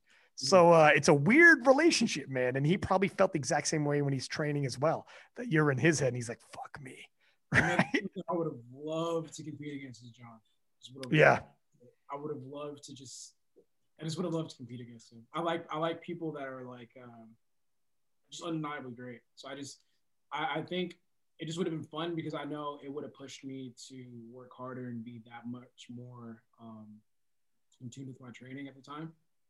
Just because when I first started powerlifting, he was the bar. Like, I thought I would be good, and then I looked at this guy's numbers. I'm like, who the fuck is John? You're like, was this equipped? I think this is equipped numbers, and they accidentally dropped them in his. That's what you're telling yourself. You're like, oh, did I stumble on the wrong page here? Did I tab out the wrong tab? This is equipped. John Hack from Wisconsin. Yeah, he's a character. Yeah, that would have been. I mean, it is what it is. He can't go back now. So, but I know what you mean. It's the coulda, woulda, shoves. But it would have been fun. Period. I don't care who would have won. I just like to share platforms with people like that. Yeah, man, for sure. I was gonna say so about the Steffi Cohen thing before I forget. You were talking about how, using visualization, and she actually said, so she bombed out at US Current one year at the Current Open, and she said, you always athletes period, picture the best case scenarios unfolding, and you visualize it, bring it into reality, etc. But then when things start going wrong, like for instance, what started happening with yourself at the Raw Nationals when you missed 2 squats. And she said, like, it started going wrong with her and she ended up bombing. And I think the previous performance, she might've bombed twice in a row or had a bad performance anyways. And she said, when things started going wrong in the heat of battle, I only used positive visualization. So when I started missing, it was like the anxiety hit because I was not prepared. And it's that weird, holy fuck, I'm about to. And she said, what turned it around for her, and then she started hitting PRs and people thought, oh, she's done. And then obviously we know she wasn't done, but she said what turned it around for her, she went to a sports psychologist and he said, stop only visualizing, or he or she only visualizing positive. That's not life. Visualize missing a lift, missing 2, battling back and winning. Visualize back on the wall, feeling anxiety. Your coach is like, holy fuck, keep it together. And he's like, actually think about what that would feel like though. Not just in your head, like a movie. Bring yourself there and then you win, and continue different pathways like that. So that when you actually step foot on the platform where shit doesn't go right, because it never does, or very rarely anyways, you start realizing, okay, keep your head on your shoulders. We could do this. And she said, that's a huge game changer. Do you do any kind of like how much visualization do you do? I know I compete twice a year, but I probably compete like 1,000 different times. So a lot. Yeah, I formulate a lot of different scenarios, a lot of different, like I take it down to the minute factors of like, what song am I going to listen to when I'm about to hit like my second attempt on bench, or like, where am I going out to eat whenever we collect this dub? Like, I'm thinking about all these different things. Like, how is my, sounds so stupid, but what caption am I going to use on my post about Raw Nationals? Like, oh shit. Yeah. Actually, you know what? I've done that. That's true. Yeah. It helps me visualize the whole experience. Right. And I think about a lot of different things. I've thought about me losing and having to take a picture. Shout out to Jamar. I've visualized myself having to take a picture with Jamar and saying, like, very happy for this guy to win, like all that kind of stuff. I've thought about these things, right? He's gonna love that, by the way. Yeah, I'm just being honest. Like, I'm just trying to be, Yeah. I thought about me having to post about this guy winning, it's like, okay, what are you gonna do if you lose? Like, how are you gonna act? Are you gonna be like, are you gonna pull a Cam Newton and walk out of the press conference, or are you gonna go sit there, congratulate the winner, and give him his good blessings and keep it moving? Or like, how are you going to go about that? So I think about losing. I think about a tough win. I think about, an amazing win. I think about all this kind of stuff. So for me, kind of like what I said before, I just prepare for the day, and then whatever happens on the day is what happens. I'm kind of okay with the result because I've competed in this meet like 1,000 different times in 1,000 different ways. You're like when the Avengers fought Thanos and fucking Doctor Strange was like running through every possible. And he goes, how is it that Jamar wins? He goes, there's a 2% chance, but it happens. I've seen it. And then you roll through. That's what. You froze for a second. Is he froze for you, Arian? Yeah. Okay, hang on a sec.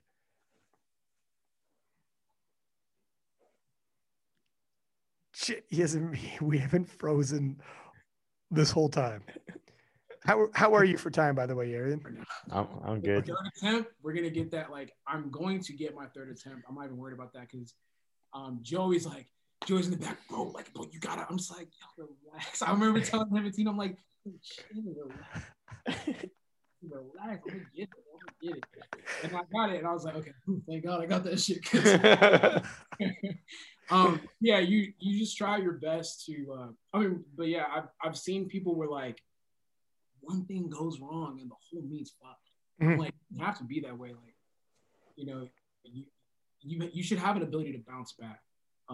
And like, what's cool for me is like that last meet that I did, it was so shit. Like that was like probably one of my worst meets, but like I was still able to, I think, tie my world record total.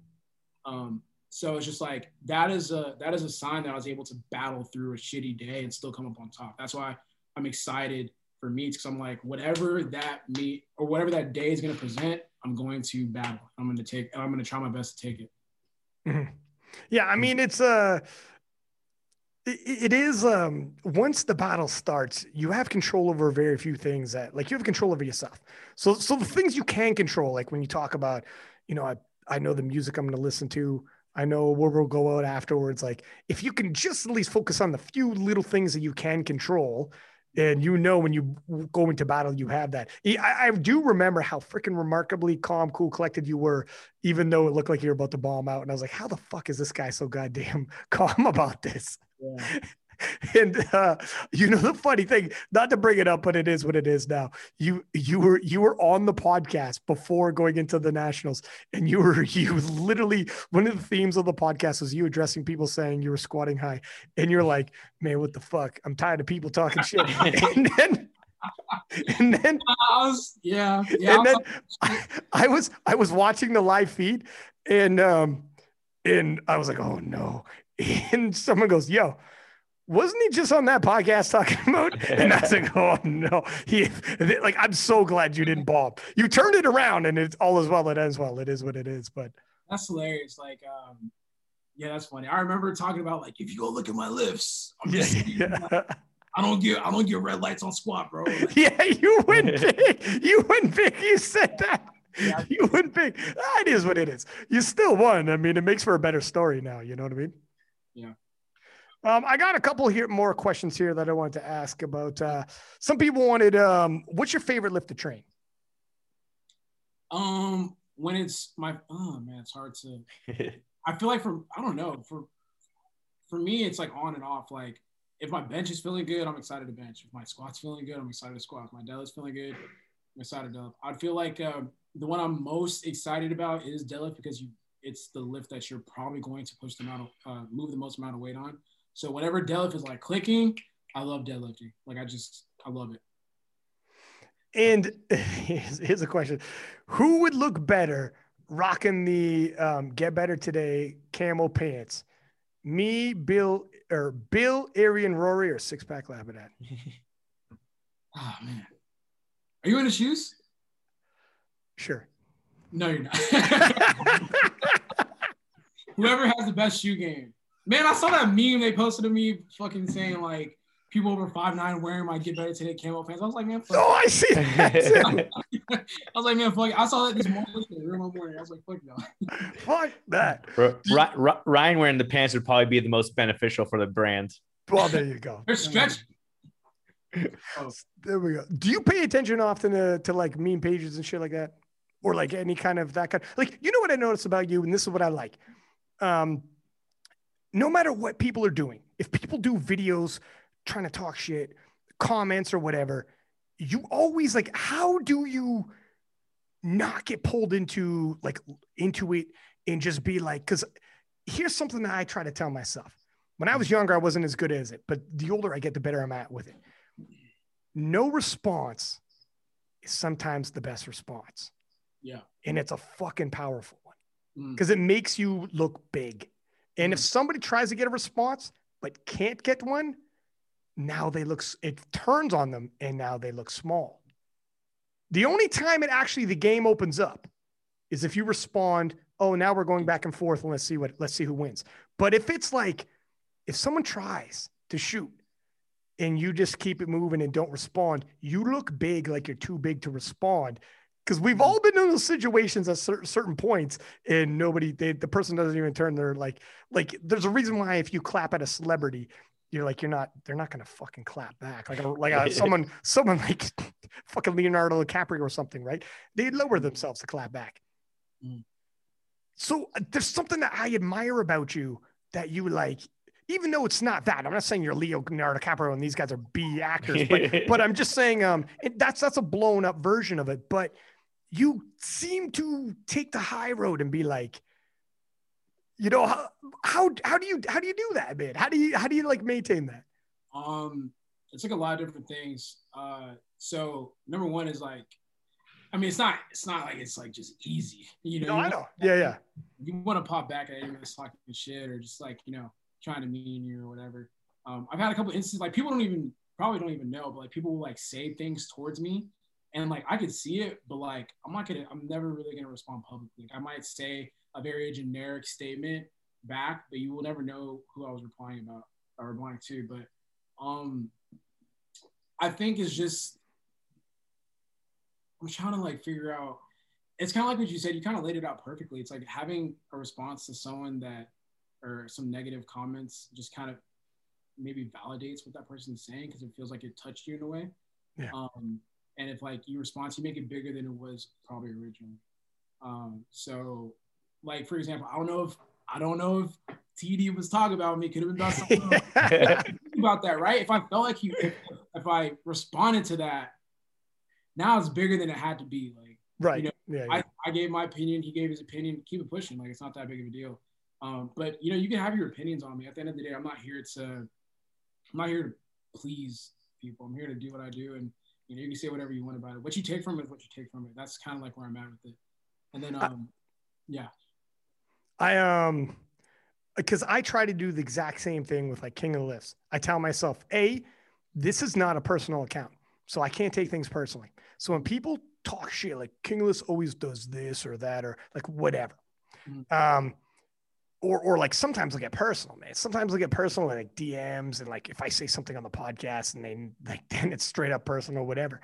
But I tell myself, like, there's something to the point of being too big to not being available, not being reachable.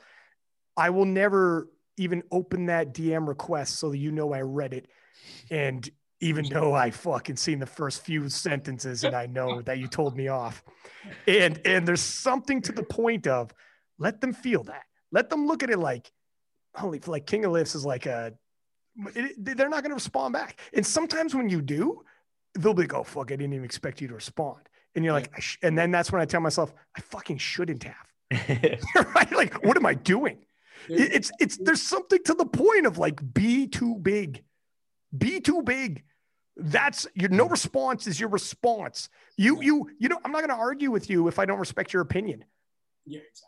I'm going to get nowhere. Why would I do that? Or you just don't want to waste the time. Like when I first got started, it's like, I had to be in every single argument. I had to like, prove to everyone why I'm right or why these like, multiply squats are all high and everything like that. And then, you get older and you got too busy with other things to do. And you're like, I don't even got time to respond to this. Like, it's not going to give me any benefit. And I got all this other work that I got to get done. Yeah. Or you want to clap back. You want me to mention your name and have a little back and forth. Now your platform's bigger. Won't happen. And if I get a sense that that's what you're doing, not only will you not get a clap back, you just will get ignored. Yeah. And that's all you'll get. You will burn a bridge. Congratulations. But you will not get any traction, nothing. You'll get ignored. And we just move forward. They'll try to poke at you to get a response. Sure.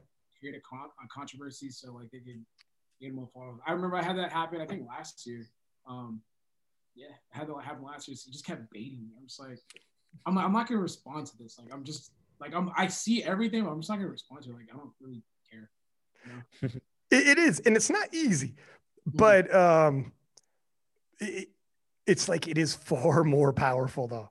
Yeah, it really is, man, because it does make it from an outside perspective. I've seen other people trying to poke other people, and the bigger entity doesn't poke, like keeps moving, and then it makes the person look small, like they can't get their attention. Whereas if someone else was really big, clapped at them, they would have to respond because that's too big to not respond. Yeah. So it looks really bad when you clap and the person doesn't respond because you're not big enough that they have to. Like if someone big enough came, I would be like, fuck, I'd have to have a quick meeting and be like, I think we might have to address this. This is getting a little out of hand. But if there's nobody like that, that's very powerful. Yeah. To actually be like, I don't need to have that meeting for you. I would say too, like, bro, like really think about someone that is like really like trying to poke at you and really come at you, like really commenting on your shit and just trying, just talking shit, just being a little dickhead, right? I'm like, bro, you got a whole ass girlfriend, dog. Like, bro, go be with your girl. Or like, I remember one time. Oh, you froze again. Yeah. Shit. Hang on. I hope it comes back.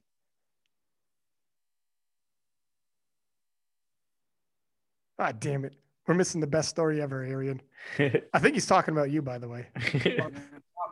Stop commenting on my shit. Like, I don't know. That should just be so funny to me. Russ, you pause for a second. We missed. You froze right after you said, and I think this was directed towards Arian, so I want to pick it back up.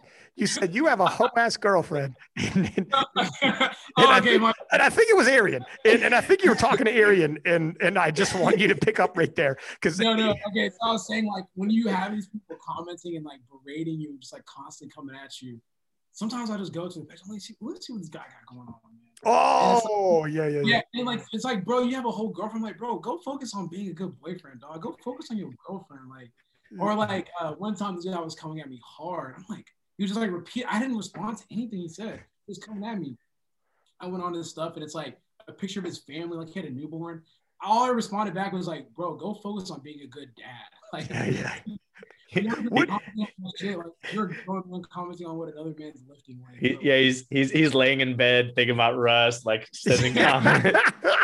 Bro, go feed your child, man. Shit. The guy's beside his wife in bed, fucking all for powerlifting. And he's like, I just fucking hate the way this guy squats. I don't like it. I got to tell him off.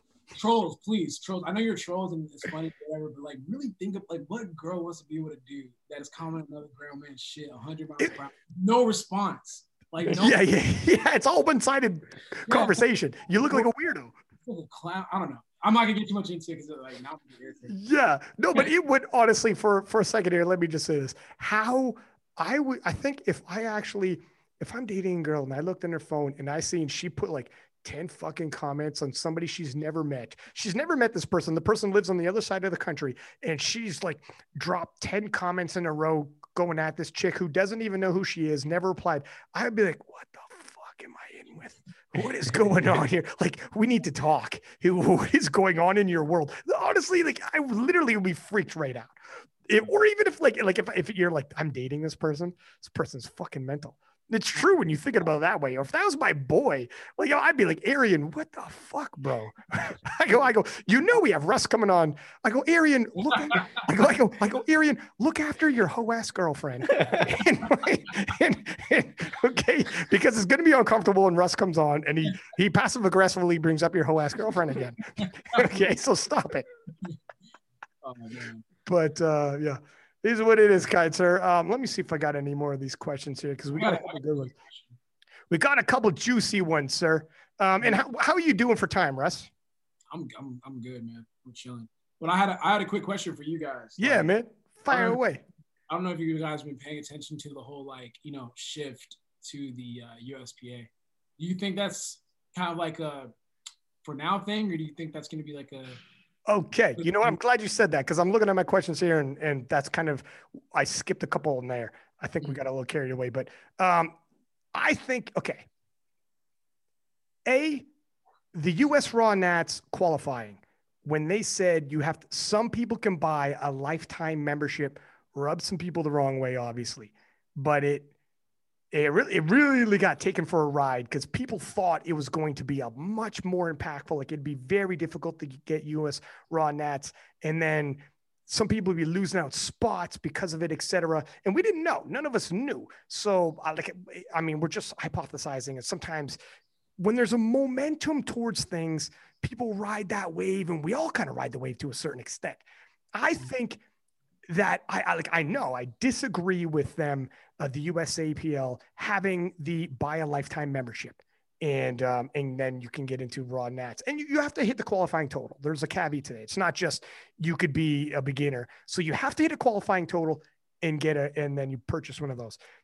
Still, even then, I disagreed with that, but it wasn't this crazy thing that for me, it wasn't like an, oh my God moment, a watershed moment, but it was bad.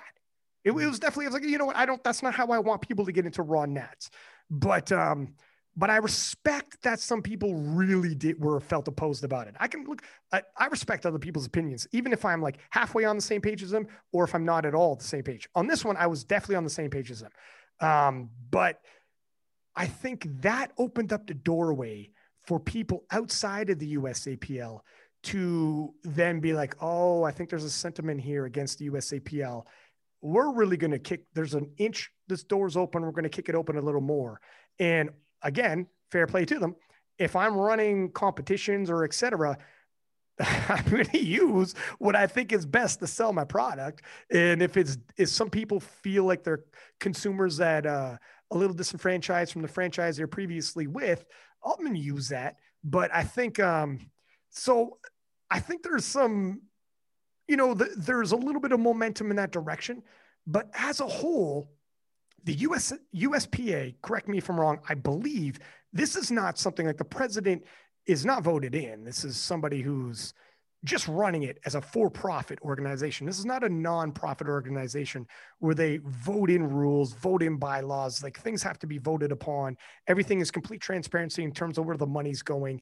When you're the biggest organization, USAPL or IPF, everybody's looking at you and everybody knows your business because you're that big.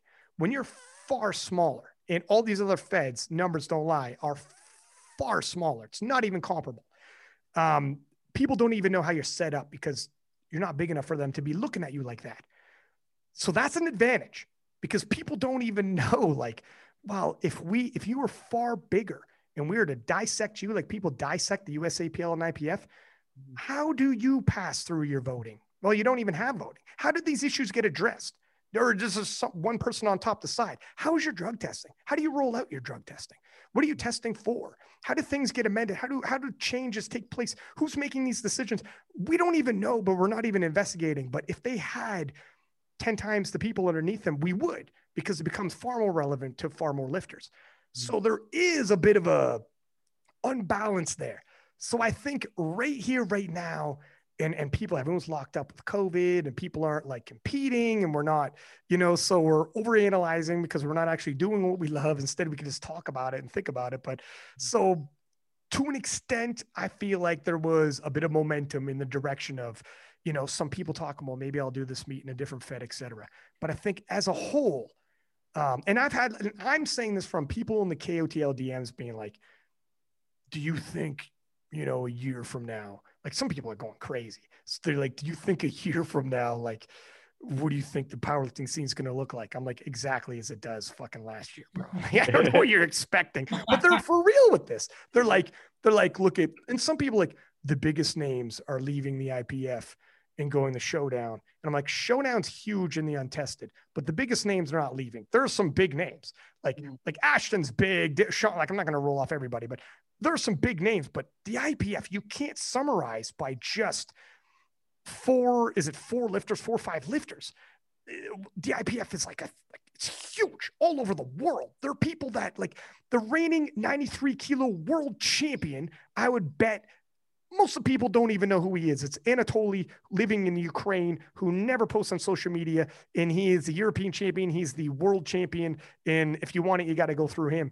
And it's no one even knows, people forget how big the world is, and it feels bigger than it is sometimes because social media makes it feel that way. Right.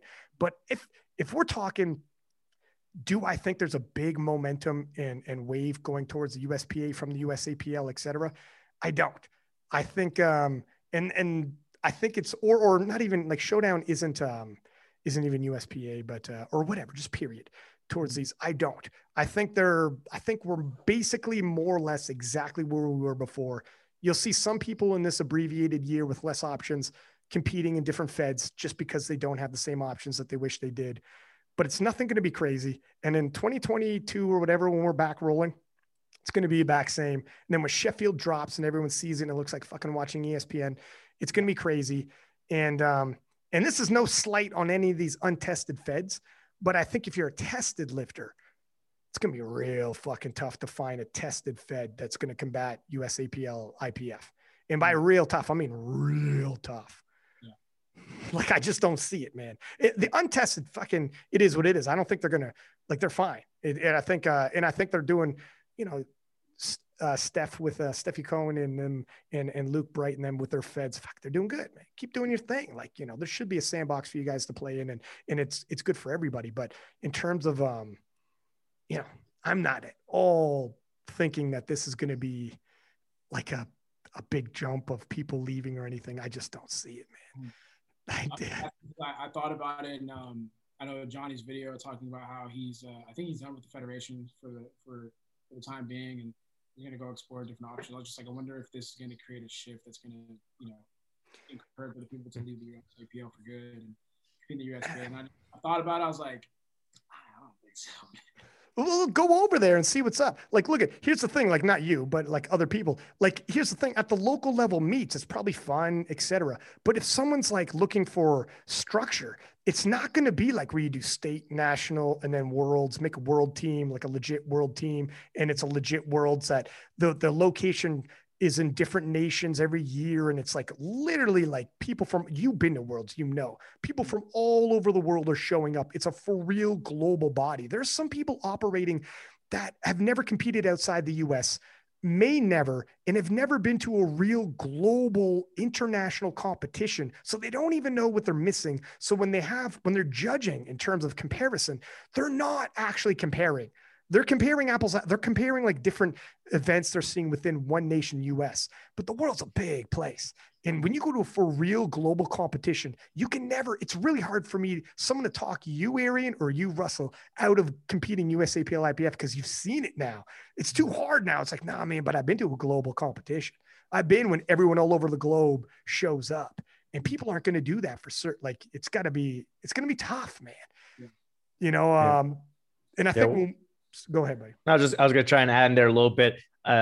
You covered all the recent stuff, but as far as like if we went back before the pandemic and looked at the numbers, USAPL was the bigger organization, but USPA was the faster growing one, which kind of makes sense. If you're smaller, it's going to be easier, you know, to get more members. Whereas when you're USAPL, you're already that big, you already have so many states covered, it's harder to increase. So they definitely were the faster growing one. I think that may still continue with, you know, even though all the numbers went down, it kind of comes back up.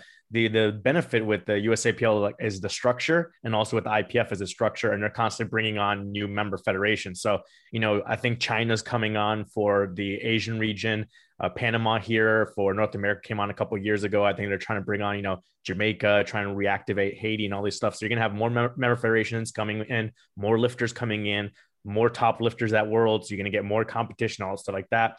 And then also the structure within USAPL is like, for example, for Texas, Chrissy Cardello was the state chair of Texas for a long time. And then Scott Dobbins came and worked underneath her as a co-state chair. Now, recently, she just stepped down this week and Scott Dobbins could take over. But some of these other federations, if the person who's the president of the federation or owner of the business kind of like, you know, quits or doesn't want to spend the money anymore or passed away or something like that, like sometimes the organization kind of falls apart. That's why some of these feds just disappear. Like there's no structure there for someone to take over and continue on. So who knows what will happen? Like if one day Steve Dennison for USPA president wants to quit, who is he going to pass it on to? Or is he just going to say like, oh, we're just going to, you know, end the federation. Someone can just make a new federation, new name, and start all over again. We'll see what happens. Yeah. I mean, it's yeah. And it's true. Look at US. Sorry, go ahead. You're going to say something. No, I'll just get the last thing I popped in my head. I thought about it earlier that came back is there are people like Johnny who've been around a long time. Like I did my first nationals is 2012 in Texas, and Johnny was there as well for his nationals. But there's lots of powerlifters that compete, 1 or 2, 3 years, leave. Then someone else new comes, 1 or 2, 3 years, leaves. So like, in a couple years, all like, or maybe most of the people that complain about, oh, USAPL is doing this thing at a local meet I don't like, USAPL is doing this thing at a national meet that I don't like, they could all be gone. And a whole new group comes in that doesn't know about any of that stuff. And they're just going to go to, the organization that happens to be in their area, or happens to be drug testing or non-tested, or happens to be like, the equipment they like, stuff like that. And so you can get all these new people that would just come into either organization, not knowing any of this previous stuff. Yeah. That's true. Yeah. You can literally see the young crop of new lifters that are coming in too. Like, there's like this like little social media group of kids that are like young but strong as shit. And I'm like, yeah, I'm literally seeing a new era coming in. I'm like, damn. So yeah, man, it's crazy the turnover. For USAPL, we have so many ties with other organizations, like ties with Texas high school powerlifting or Wisconsin high school powerlifting or Special Olympics and stuff like that, where these lifters, after they do their high school stuff, may automatically just transfer to USAPL because everyone they know running the competitions and referees and stuff are all USAPL. Like in Nebraska, Mike Zawolinsky, who's running the Midland or assistant coach for Midland powerlifting, he ran a Nebraska high school meet, like using his same equipment, some of his same referees and everything like that he'll run a USAPL meet. He just run their unsanctioned Nebraska high school meet. So if any of those lifters or parents like talk to them and say, well, we have USAPL meets and we have like, universities that will like, help with funding and everything like that. And they just transfer right over. Yeah. Talking on that point, the world's a big place. So when we think about like sometimes something on social media gets a little bit of hype and we think it's sometimes bigger than it is, but globally it has very small impact, like smaller than we think. Like the IPF, because of its association with the IOC, is a member of so many other bodies, like global bodies internationally that represent sport, like good sport that, just like that's why we're in with the World Games as well.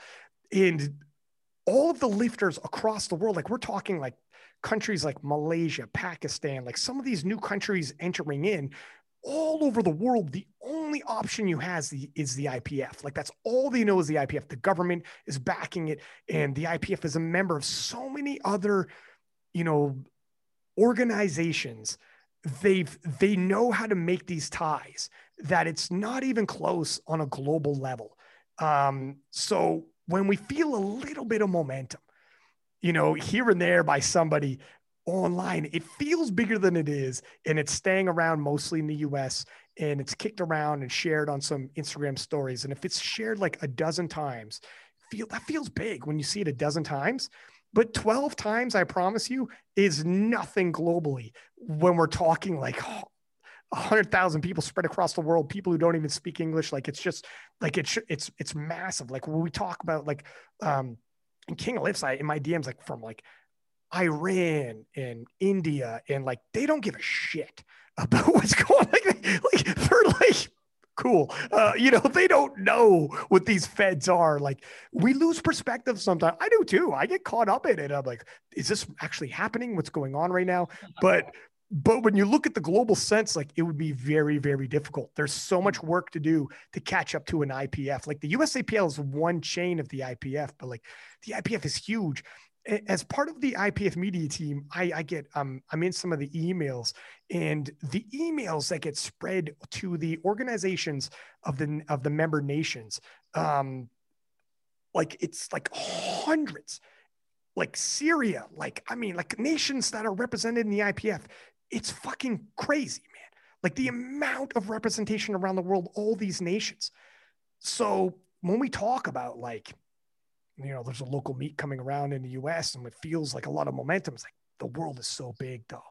Like it's not going to be, to make it sustainable, like as a big sense, to be difficult.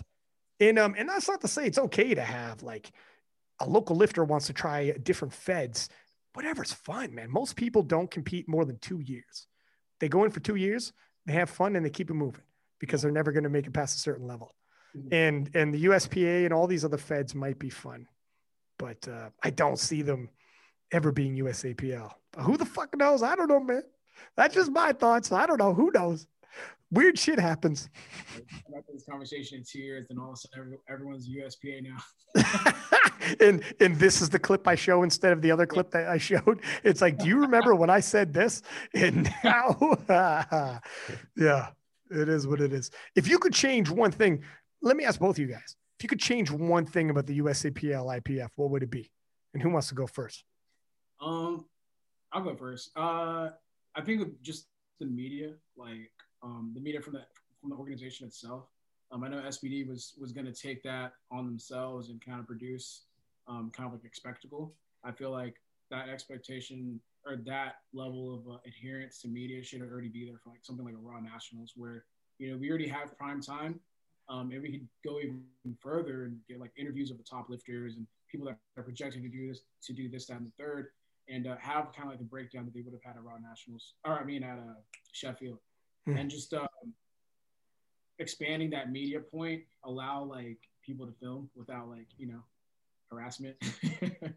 I think for people like a Johnny Candido or someone like myself or Meg Squats, like there shouldn't be any issue filming the content, because at the end of the day, we are freely bringing more money to the federation because we're encouraging more people to lift and do powerlifting in the USAPL. Because the biggest compliment you could give to me is like, yo, bro, you got me into powerlifting. That shit makes my day. Like every time I read it, it's just like, damn, like you watch my videos to convert you to powerlifting, but the federation makes it a little bit difficult to actually record my meet day footage. Like for Raw Nationals, I had my camera guy with me, and we're being told like in between attempts, like, no, you need to get out of here, like blah blah blah.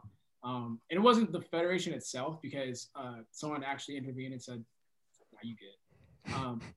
Just like the politics of that, sometimes filming, I don't think it should not be an issue just because of the benefits that it has. And then once again, like the media, I think CrossFit was able to capitalize CrossFit was able to capitalize with just the media production they put into like the CrossFit Games and all that kind of stuff. So I would like to see that on the USAPL and IPS kind of like thing. That's a damn good one. What do you think, Arian? That is a good one. And I have a few things I'm trying to think about which one to go with, but I guess since Russ went on more of like, the media and the promotion side of things, I was trying to go towards, maybe the structure side. I was trying to think maybe, and they are doing it, but I would like to see a bigger improvement or more emphasis on the drug testing, because some people do know this, some people don't. It's like, if you go to the IPF website and look at the reports from some of the countries, some countries don't report what drug testing they do, and some people report that they do zero drug testing. So while in USAPL or CPU, we're very big on drug testing at all levels, in competition, out of competition, it's not the same in all countries. So then you have people that can maybe try and cheat, and maybe they get caught at Worlds, which some of them have before, but maybe they don't. So I'd like to see more of an emphasis on like putting more of a punishment that like, hey, if you don't even submit your report once a year, like there has to be some kind of enforcement on those countries. And then putting more of the emphasis on out of competition, random testing. Because, if it's once at Worlds in competition, exactly what day it is, people can prepare for it. But if the IPF is coming to your house 3 times a year, you never know when it is, and they're trying to catch you with these out of competition tests, I think it's going to, be harder for those people to cheat, and you're going to get more of that level playing field, which is what we all want. Okay, so both those are really good. And that's a tough, One, to be honest, I was like, what? Yeah, go ahead. Go. You got another one you said? But no, I said I didn't know that other one. Like I didn't know like some countries just don't even report on that. Yeah. It kind of makes sense, because like if those countries are now like funding some of their athletes to compete, like they're gonna turn a blind eye to that kind of stuff. Possibly, yeah. I mean, in terms of, I also agree. The Sheffield was going to kick it up a level in terms of the media, and I would love to see that. I know at Worlds, it's tough because there's like a 1,000 people, like lifters there. So they like the time is, there's a quick turnover. As soon as one session's over, we're getting ready for the next one. But I would like to see, maybe a little more push towards the individual lifters, like showcasing, like, look at, there's a lot of like, you're right, Russell, in terms of what you in like Candido, Meg Squats, or like any of the more high profile athletes are bringing to the table. Like, this is advertising, this is recruitment, this is how we get more lifters and keep it going. So even doing a push or having like a conference with certain individuals that are dubbed social media influencers, and just being like, how can we better fund this? How can we help out? Look, at even if it's like we're pressed for time, so we're getting up for the next session. However, what if you're there? What kind of access do you need? And just working with you, saying, we can't do a couple things, but you are, just being like, recognizing like we can help each other. We all have the same type of, what's good for you is good for us, and vice versa. So, and that's snowballing what you said. I'm going to give mine, but I'm not going to basically re-say what you said, which I just did. But that's the video clip I'm going to use though. It won't be yours. It'll be mine. I would like to see, I think in Europe, the European Championships it's fucking big. In Asia, the Asian Championships is big. And I would like if the North Americans actually had a little more weight. And South Americans is still pretty big too. In the Pan American Championships, which is this side of the world, when it's held in South America, the big guns show up. But US Raw Nationals is so big that it's too big. It's on par. I don't want to shrink it, but it is. US Raw Nationals is on par or more elevated, probably more for fair, than the Europeans and all the other regionals. So then when you have North Americans, people are like, why would I go there? Because, like it just doesn't work. I would like to have seen a little more parity or some kind of incentive for the North Americans, or even if somehow the Arnold was I know they have an association with the North Americans, but if somehow North American Championships were even crowned there with because it's international, you can make it prime time like Arnold is. Be like, yeah, it's real tough to get in, but it's international. And so then a North American champion means something. Like you go to US Raw Nats to qualify for the Arnold. A lot of people will never go to Worlds. Most people will never go to Worlds, but you might go to Arnold. Let's fucking make it an international competition. Let's make you an international champion if you win it. And it raises the stakes. Some Canadians come down and whoever, right? It's still international. So I think there's a ways of doing it. And then obviously if it becomes international, world records are going to be broken every single time and whatever. We'll hopefully it helps correct some of these issues we previously had. But I would love if the Arnold Classic champion is also the North American champion. So then if some people be like, I never won Worlds, but I won fucking 3 North American titles. I'm an international champion nonetheless, because other places of the world, they have it. And there's got to be a way we could do that, as well as everything you guys said. It's pretty damn good. Yeah. I was thinking about that point you made to expand on mine, just how maybe the federation invites, social media influencers to have a certain amount of following, and you have a conference. Okay, what can we do to further assist you guys, or what can you guys give us that can help facilitate, better media coverage of, said meet or whatever. So I was just thinking about that. I was like, that would be amazing. Well, you know what? I mean, I am on the IPF media team. I should probably fucking, I could literally send this email. I'm an asshole. This is literally me we're talking about. I'm like, someone's got to do something. And it's like, I was going to, doing all that kind of stuff. I mean, it's not cheap. It's definitely. Yeah. But I could kick up the idea and be like, next Worlds, I know so-and-so and so-and-so are going to be there. Or how do you guys feel about, having a conference like this on a Zoom and just talking, being like, whatever, we'll see. I don't want to put too much expectation, but there is a possibility of just saying exactly that, being like, maybe just mutual stuff. Like, do you need access here to this, that, and the other? How can we help? How can whatever? I was just gonna say, I think that IPF would probably be easier than at USAPL Nationals, because one of the issues with Nationals is that, they might have different sponsors. And the sponsor might be like, you're dedicated for doing this. And then if you have other people going in the way and taking videos or photos or being in front of the referees when you have 5 platforms going on, stuff like that, then they're like, let's just cut off completely. But with the IPF, it's usually only 1 or 2 platforms, and Viva TV and the IPF media team is doing it all the time. You're not switching who's in charge or anything like that. So there could be maybe some kind of collaboration. Usually the warm-up room is, pretty open. You can maybe do some kind of collaboration interview, after the person weighs in before they start warming up, or maybe after they just won and they did the medal ceremony, doing an interview and that kind of stuff. And then the IPF media team, even if they film it, they can give that footage too, a Russ or whoever and say, hey, put this on your YouTube channel and talk about your IPF World Championship. Yeah. Or yeah. I mean, yeah, for sure. And just in terms of brainstorming, you guys are the most creative. Like the biggest thing is when you have people who put their heads together and start spitballing ideas. I didn't even think of any of this until we started talking right now. and we're talking about conferences and shit like that. Like if you got some of the biggest influencers, now the IPF would be interested in people who actually end up lifting at the international level, but which makes it a little bit more of a caveat there. And that changes every year. But I don't know, whatever stuff to work out. It's just an idea.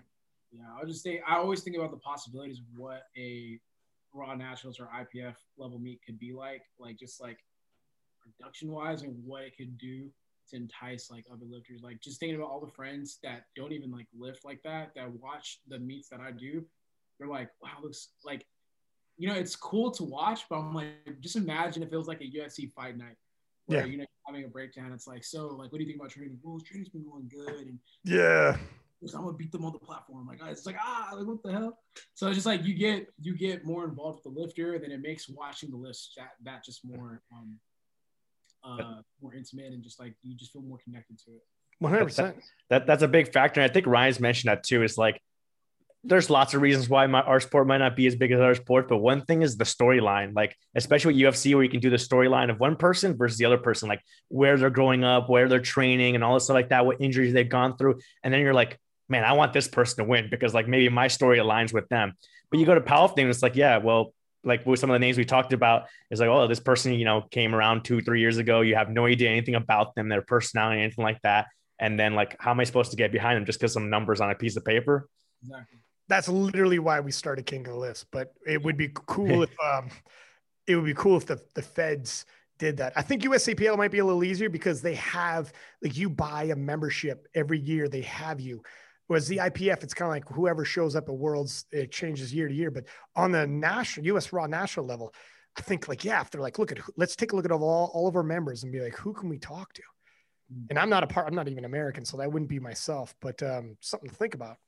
Yeah, even like with Danny and Amanda having like that crazy amount of views on their YouTube video, like literally the USAPL or the IPF can create like 3 or 4 other videos create 3 or 4 different videos that would have that type of reach. And like you have no idea how many people that could have converted. Like Danny and Amanda going at it probably could have converted like maybe 30 more girls watching. It's like, oh shit, like, you know, those girls are powerful, those girls are inspirational. I'm gonna do that too.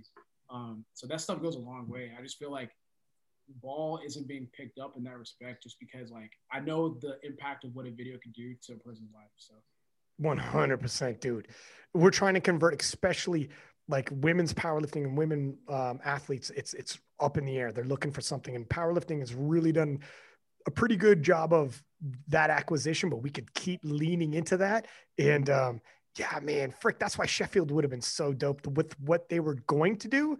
Like, I think that's what I'm saying, man. Look, I didn't want to interrupt you, but I was going to say, I was like, man, like, I think Sheffield would have started a domino effect because it shows like, okay, this shit is possible. Now, how can we create something in our respect that's going to match that? And then that just would have created a domino effect. Raw Nationals has actually, like, since I started competing, Raw Nationals gets better like every single year. And I think that Sheffield was probably going to be at this point. And then it's like, okay, Raw Nationals is here. Now we need to try to meet that level because, well, number one, it can be done. And then number two, like the after effects of it being done is like tremendous. Well, big time. Once it's done, it's one thing for us to be talking on a podcast like this. It's another thing to actually take these ideas and make them visible for everybody to watch at like Sheffield, which will be the biggest prize money we've ever seen and yada, yada. Everyone watches it play out and is like, holy shit. Like they were talking about, cause I was in talks like to be doing like the commentary as well as like some of the interviews, as well as like, so we're talking just like if it's a football game and you're doing a breakdown ahead of time, who's going to win and why, and what they need to look out for and like percentages. Well, you know, you could literally break it down. Like, you know what? Brett has missed 50% of his third squats. And then by chance, so if we can, but here's another pathway to victory for him though, because then, and you start breaking it down and people like, oh, there's storylines laid.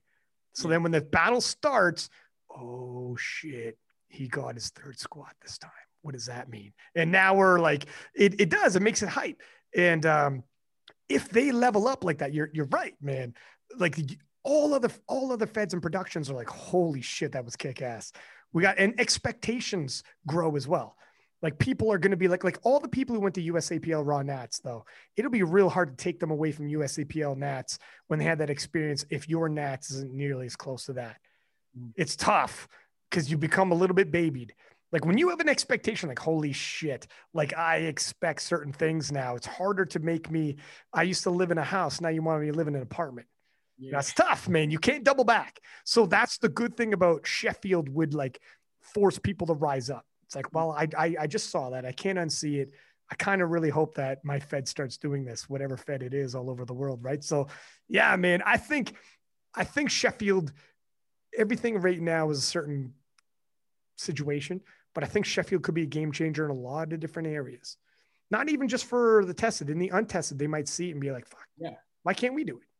All across all boards. Yeah. Yeah. I mean, there's no reason why they can't also be like, fuck it, I'm thinking about doing the same thing. And Aaron, you got any more questions? Do you want to play an over under? We had my man for like, we're getting close to 3 hours for God's sake. And Aaron, he's a goddamn world champion. He's a business owner. He's a busy man. And you're being a chatty Cathy and taking up all this young man's time. What you want? You want to do one more question? Or you want to go straight to the over under? Ryan, me? Oh, fucking don't ask me, man. This is the champ's time. That's the champ, man. The guy's training for Worlds. He's training for Sheffield. He's running a goddamn business, and he might be in a meeting with other social media influencers soon. I'll put the question out there real quick because I think it'll be a quick answer, but just like setting it up with a little bit of powerlifting history because, you know, a lot of people come in new. They don't know who the champions are. Sometimes they think like, you know, someone who's never even won a world champion is the best lifter ever, so like that. So I wanted to bring a little bit of stats in going over Raw Nationals specifically because I don't have all the stats on Worlds, but I have the stats on Raw Nationals every single year. So for people who don't know, the first group that has the most titles are Ray Williams and Taylor Atwood have 6 titles each. And then the next group is Keith Mahoney, Eric Kupperstein, and Mike Tuchscherer have 4 each. And then when you go into that third group is where Russ Orhii is 3 titles with some other guys like, you know, Bryce Lewis, Dennis Cornelius, Eli Burks. So I want to know from Russ, could he ever see himself surpassing these other guys, surpassing Ray Williams and Taylor Atwood and having the most Raw National titles? It's hard because like those guys are still going. That's I started before them. I actually look at those people. I'm like, I want to get to where they're at, and I feel like they look at themselves and it's like we're still pushing. So they would have to hang it up, and then I'd have to continue excellence. But the goal, like for me, the goal is just to try to win the next one. And just focus on my weight class because I think that the 83s were so competitive and it, like, you know, go back and forth or I think I believe I have the most wins at Raw Nationals for like the classic, like, you know, just straight up Raw so far. So it's just, I think to continue to build on that. But like someone like Taylor, someone like Ray, they're still going to be competing. Like, it's not like they're just going to stop anytime soon. So it's like, I'm always like kind of lagging and trying to catch up to them. It's tough because in your era, right in the middle of your prime, you lost a year. And then later on, like other people who are chasing your titles might not lose a year. So there'll be a little note in there. Like I was saying that about Taylor, when we were talking about the Mount Rush, I was on LS's podcast and he's like, who's on your Mount Rushmore of all time?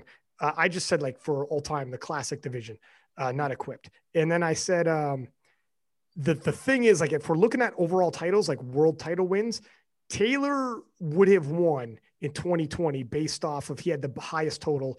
And if we just look at performances all over the world, like he was, I mean, he's also not just a local meat king, he's a big meat king as well. So I don't think it's controversial to say he probably would have won 2020, but he will never have that title on his resume now. Yeah. And then now he's only at 2. And then when he hangs them up, if he hangs it up 5 years from now, he'll be 1 title less when people are adding him up. So it's 1 title less. Somebody's got to beat him later on. That's fucking tough to lose a year when you're probably number 1.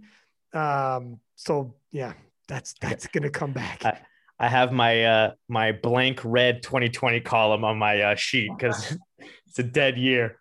But that's just a quick question and give a little history of people, how many titles you have and who's ahead of you. But we'll go to the overrated, underrated. One sec, actually, I got one more question. When you were looking at your questions, I was looking at my questions. Let me do one more too.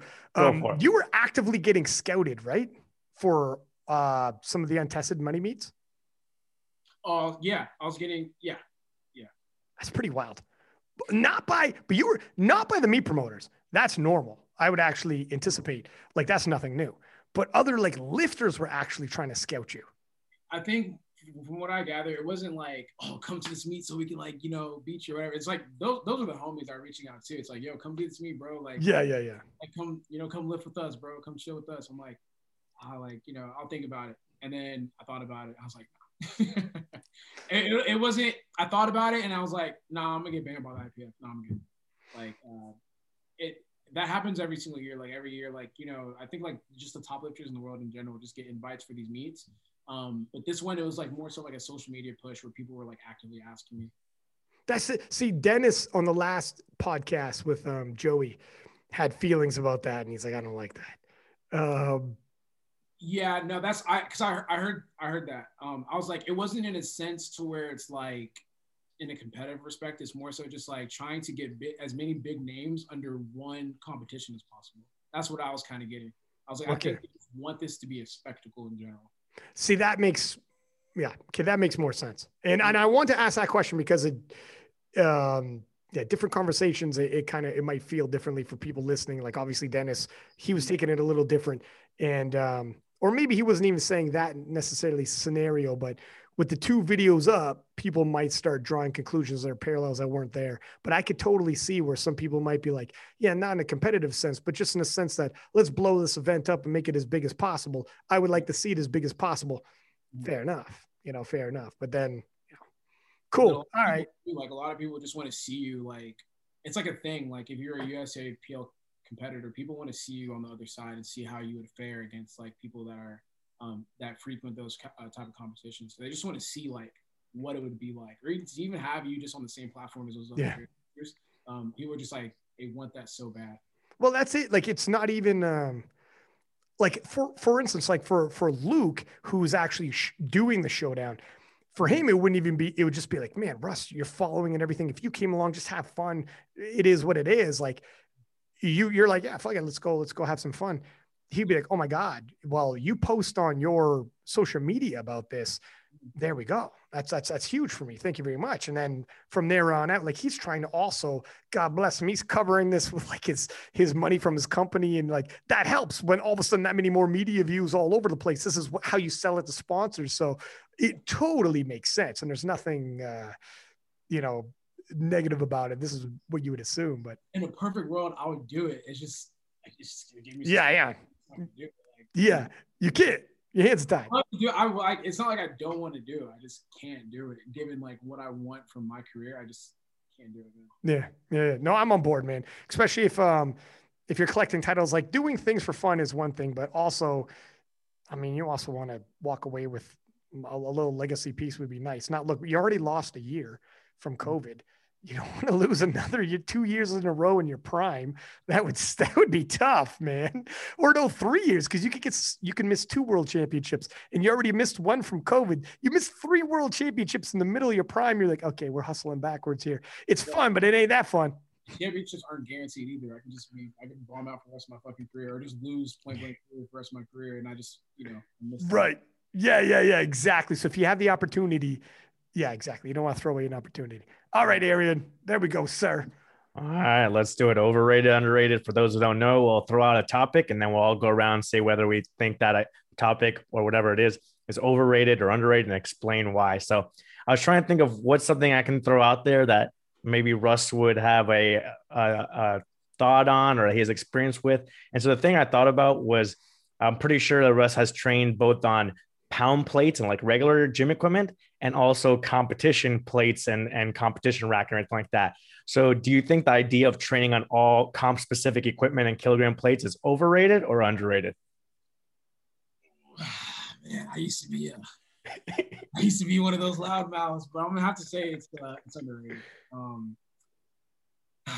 Yeah, it pains me to say that, but it's underrated because if you're a high level lifter, actually just a lifter in general, the feeling of calibrated plates is a lot different from pound plates or the plates that you might see at a commercial gym. So for example, I could go to a commercial gym and just the way that the bars are and the plates is going to cause that bar to whip like crazy. A lot of people don't like that. I actually like that for my squat because I can get out of the hole better, and it gets like a kind of flex. So I'm almost at a half squat position when I get out of the hole, and I can walk out a lot easier. So I went and blew up a 725-pound squat in a commercial gym.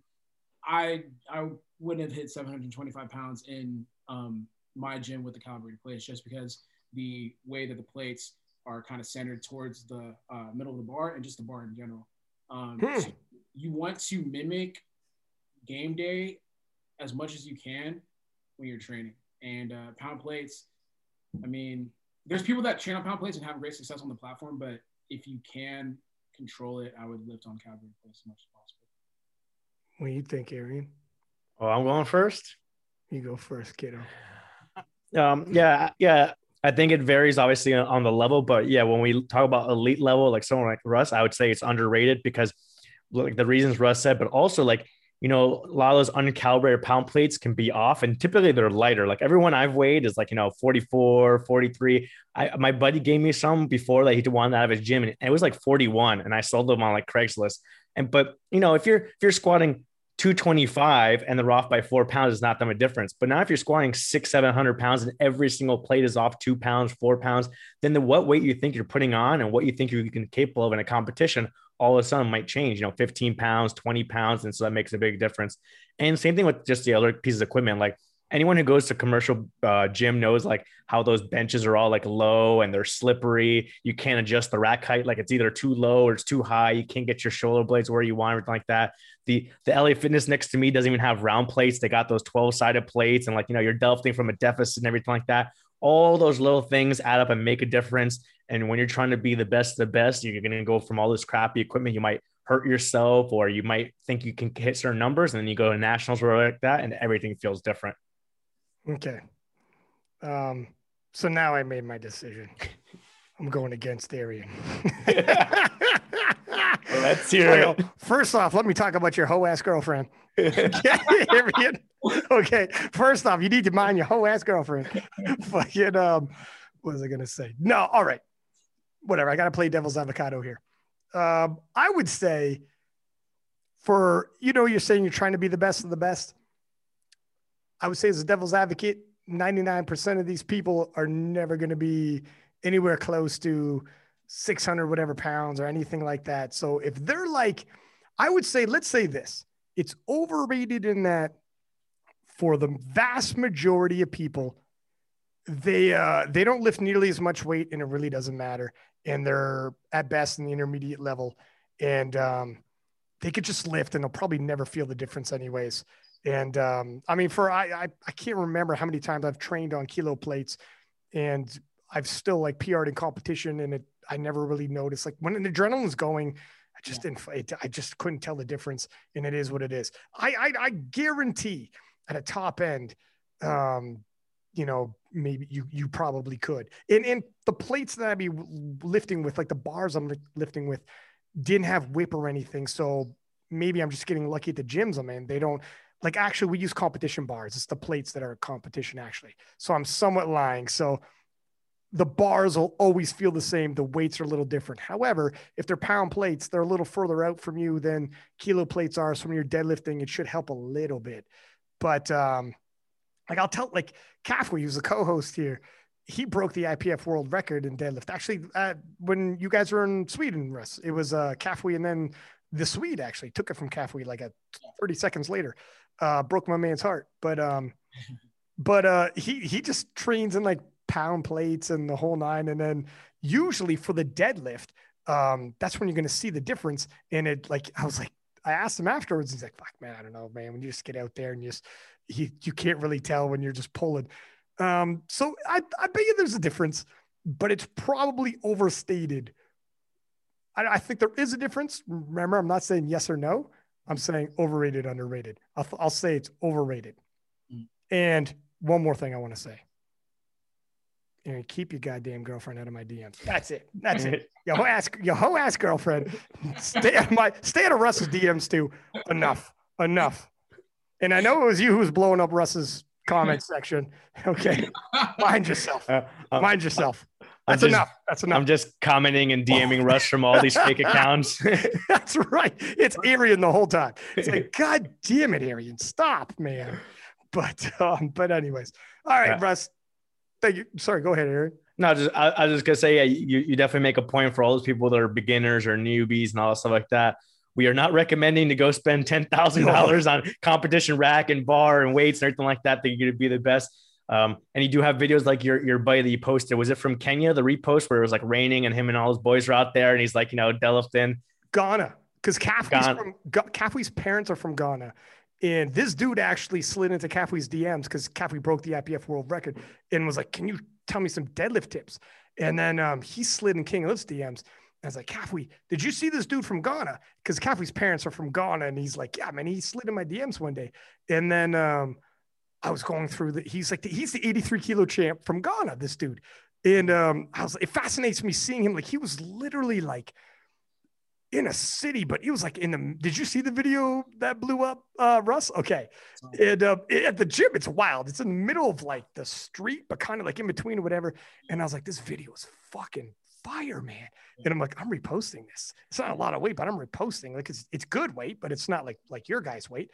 But I just love this. And that video fucking blew up. Man, I was like, oh damn. When you think about it, when I watched that video, I'm like, this is what lifting is about. Like, like, do you have a belt? Yeah, he had like a belt on, I think, but it was just like, just some bullshit belt. Yeah. Fucking lifting in the rain, mad, crazy different plates, like bar probably crazy. But at the end of the day, you all just trying to get better. It's like, I was just thinking about like kind of how we're spoiled here. It's just like, oh, is that calibrated plate chipped? Is it chipped? Shut up. Yeah, exactly. Are those collars calibrated? What's going on here? Oh man, this is like one time. Actually not. Okay, whatever. There's like this kid doing like it was like 130 something on squat, and it's like, oh, can I use like the calibrated collars? I'm like, bro, just lift the weight, man. Like, yeah. So this is what I'm saying. Where like, if you're a beginner and they're like, you guys are both at the gym, and he's like, I'm gonna wait to use the calibrated plates for Russ to be done with them.